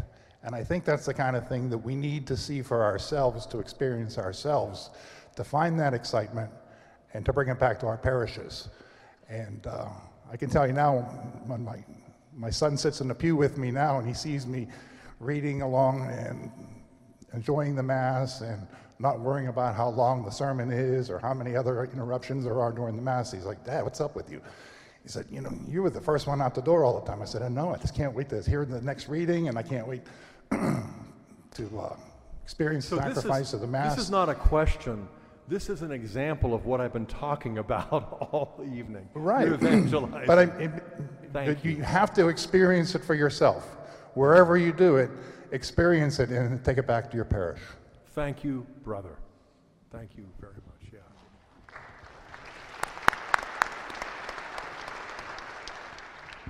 Yeah. Hi. I have 3 children, which is just a failure in your eyes, I'm sure. With your 6. Oh, you're so I have 3 I have 3 kids, and so the major focus now, and I your openness to life. Of course. My question to you would be, what did you find? And I will look at the book that you made reference to, because my kids are faced with questions and trouble, and to be pulled away from the church as they get older into high school and college, I'm sure. What did you find as a parent was most important, besides being a good friend, besides studying and really knowing your faith, that you could be able to share it with them, to keeping them, are your First 6? of all, let yes. me just clarify this. Our family is far from perfect, beginning with their father. I go to confession every week at least, and they never say, oh, Dad, you go to confession too much. My wife doesn't say that either. I would say this, that a typical family, we've gone through all kinds of crises. We've reached an impasse time and again. One of the things that I did starting about 20-some years ago is I announced a day of Jubilee when I could tell that we couldn't solve the crimes that had been committed. And so I told them at dinner, tomorrow, if you come clean with anything you've done, you will go unpunished. And Kimberly's like, what? I'm like, trust me. And the next morning, my oldest son came in, were you serious? I'm like, yeah, and out it came. And I realized, no wonder your younger brother wants to kill you. And he, what are you going to do now? And I said, I'm going to pray with you, and I'm going to forgive you. And I'm going to ask you, what are you going to do? And he gave all the stuff back. And 3 hours later, his younger brother came. By dinner, she's like, what kind of magic did you work? This was before she'd become a Catholic. And I'm like, I did as a father what God does with his children in this family we call the church. We've done it over 100 times. Now the kids know they can ask for a day of Jubilee. I've explained the year of Jubilee is when all debts are forgiven. The day of Jubilee is when all debts will be forgiven if you're coming clean. And we've had all kinds of issues. We've talked with them about sex and drugs and drinking and swearing and all these issues with the internet, with pornography. 5 boys, 1 girl. Let's face it, we didn't escape anything. Now, thanks be to God, our oldest son is 31 and he's getting a PhD in theology at Notre Dame and teaching his old man a lot of things that he never learned. Raising their 4th grandchild is on the way. But he went through things in high school and college that leave his friends saying, look at where he is. That isn't his parents. That's Almighty God. And our 29-year-old Gabriel was a focused missionary the last 4 years. They had their 4th child. He's now in business to support a big family. But, I mean, people who knew him also said, that, no way. And Hannah and then Jer and Joe, they're both thinking about the priesthood now. But, I mean, none of them were as bad as their dad was at their ages. But, the fact is, what we figured out a few years back, after it mostly had happened, was that, we fight, we struggle, we pray, and we do a family rosary as much as we can. We have family dinners as much as we can. We have morning prayer as much as we can, but days can go by without it. I pray a blessing over my kids. I use holy water. I pray to their guardian angels. I'm like Woodstock. I do what I can. But, it's never enough. I always feel inadequate, and sometimes I feel like a failure. And then my oldest son and his younger brother, they said, the one thing you never stop doing is you never stopped enjoying the faith. And then as Gabriel said, I never knew the Bible growing up like you thought we did. All I knew is that someday, when I get to know it, it is going to be something I love. And now it is. But that's why the joy of the Lord is our strength. When we enjoy the faith, we don't have to be able to explain it all. But if we enjoy it, that's what people are looking for, especially our family members. And if we don't enjoy it, I told my son this morning when we tried to do morning prayer, I struggle with this. I wake up and I'm weary, I'm distracted, I need to be jump-started like a dead battery. He's looking like, I'm like, put me to a polygraph, I'll pass with flying colors, I'm telling you the truth. And he knows the point is, you need it too, David, But I think that's the key. There is no one formula that will work, no one size that fits all except joy. And even if people experience our joy, they might still exercise their freedom in the wrong way. But in the long haul, our prayers and our sacrifices for them, plus the joy that they see. My parents are older, but they're almost more in love with our Lord. They're enjoying being Catholics more than when I was a kid and they made us pray a rosary or something. That will not go unheeded. And so that's what I would say, that there's no one thing except for this thing. And that is what we all need. Hope that helps. Yeah, wonderful. Thank you. Sure. We got, I think, maybe time for 1 or 2 more. Okay. Okay. As a young Catholic, I've noticed that with young people, it's become very polarized. There's the young Catholics that are very on fire and excited, and then ones that are very anti just any kind of faith in their lives. And your friend Chris, he was seeking the Lord, and you kind of were able to direct him. But in terms of the new evangelization, especially with young people in the United States, you talked about consumerism. There's so much allure around them. There's people that really have no interest in it. What some ways to go about that, to bring up those conversations, with the new evangelization. Yeah, there'd be maybe 10 different ways to address that good question. The thing that pops into my mind is what I find most often in my conversations with young people, whether they're high school or undergraduates or out of college, and that is marriage, sexuality.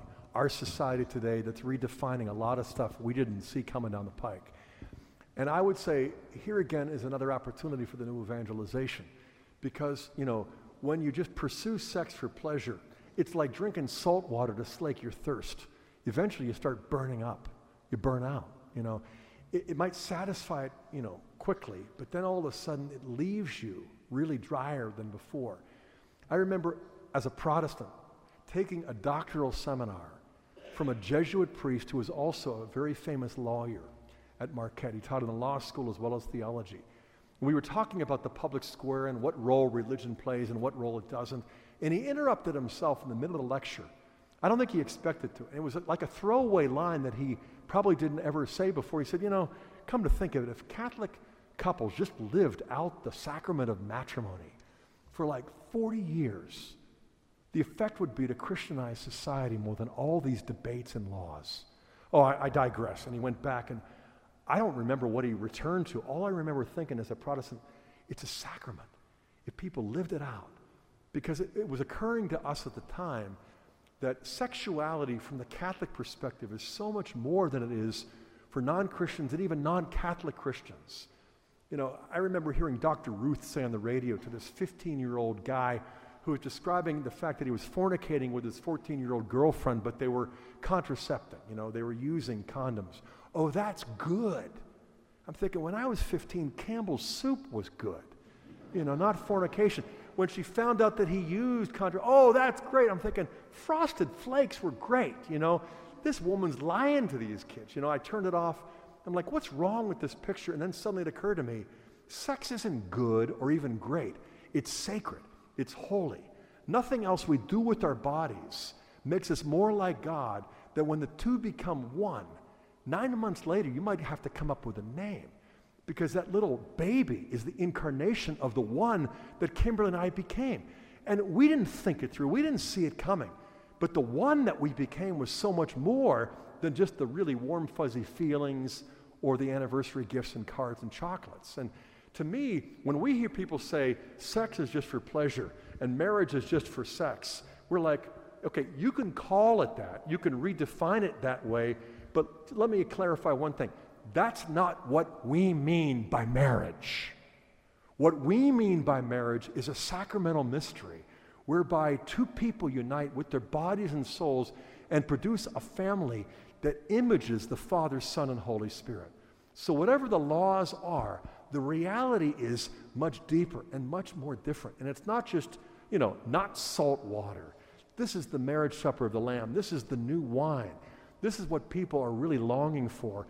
And we've got to take it in before we can share it with them in a way that they're going to find convincing. And in the meantime, we ought to be involved in the politics and the education and all of the social issues. But even more, we got to be going home and acknowledging that we've got to renew the well springs of our own marriages and families. And, you know, for, as you pointed, young people have got to look and say, okay, the options have never been more stark in contrast. You know, this is what they say, and that is what Christ has taught and the church has maintained. This is what I need. It's not going to be easy. The fact is, it isn't just homosexual or same-sex attraction that is hard to understand. Why did you make me this way? I remember getting married and finding out that I could still lust after other women and saying to God, why did you make me this way? I'm weak. And he was like, yeah, like everybody else. You need my strength. And if we have the joy and the honesty and the humility, I think, you know, our Lord might use us to draw a lot of young people back to say, you know, it might not be timely, but it's timeless and it's true. I don't know if that answers it, but, you know, that's one approach, one of the 10, I guess, you know. One more? Okay. Help me here. I don't see our friend Mike. There we are. Okay. This is more of a comment than a question, and it goes to Cradle Catholics.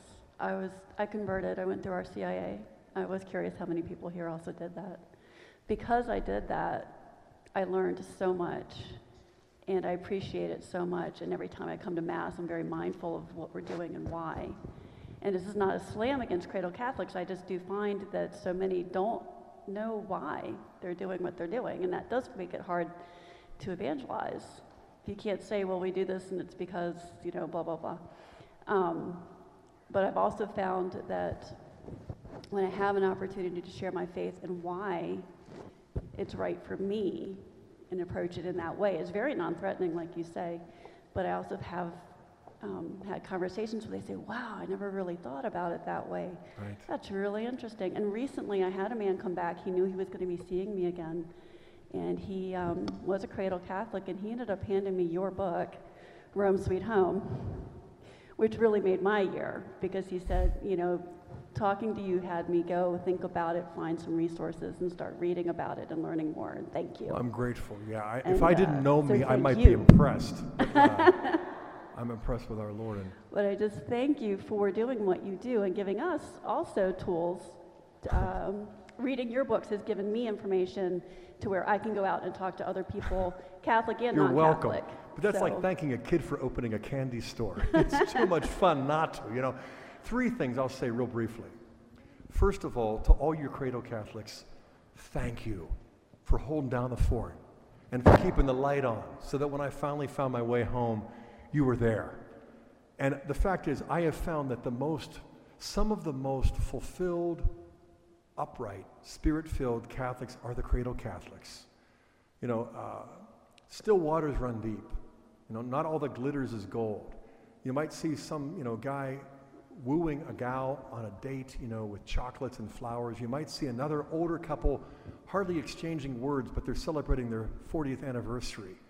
And with their eyes, they communicate so much more love. And I have found that with cradle Catholics, with lay people, with clergy, with religious, you know, so thank you. The second thing is this, that as converts, we still are converting. And the third thing is that cradle Catholics are also converts. We all are. And so, you know, I think at the end of the day, our hearts are filled with gratitude for the cradle Catholics and the converts, and the recognition that conversion is something that really represents a job description for each and every single one of us. I think I see the sign of the time. And so it's time for me to step down. From the bottom of my heart, I just want to say thank you so much. Also, one last thing. For your family members, the one thing that I have done that I have found more helpful than anything else was a book that Archbishop Chaput asked me to write. I agreed to as long as he wrote the foreword. It's called Understanding the Scriptures. They transformed this typed manuscript with all this beautiful artwork, maps and charts and sacred art into a really beautiful text. We use it now as we have with all of our kids, and so it's available. And I would really encourage you, if you want to take home the beauty of the truth of the Catholic faith, you know, take advantage of the resources that are out there. Again, what a joy it's been for me to share with you. And now I want to hand it over to our Sister Annie. God bless.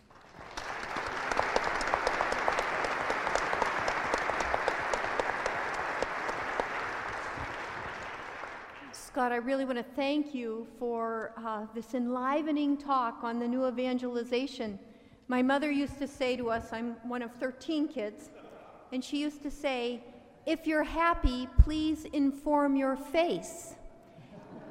Be happy about what we have and the richness that we have, and that will attract others. So Scott, thank you for your words, and thank you all for taking the time to be here this evening. We greatly appreciate it, and we hope that you leave on fire and share your faith. We have books in the back if you'd like to purchase any of these wonderful books or CDs, and also to let you know that this has been taped and it's on the St. John and Paul webpage if you'd like to share it with your friends. So again, thank you all for being here, and for you, Dr. Scott Hahn.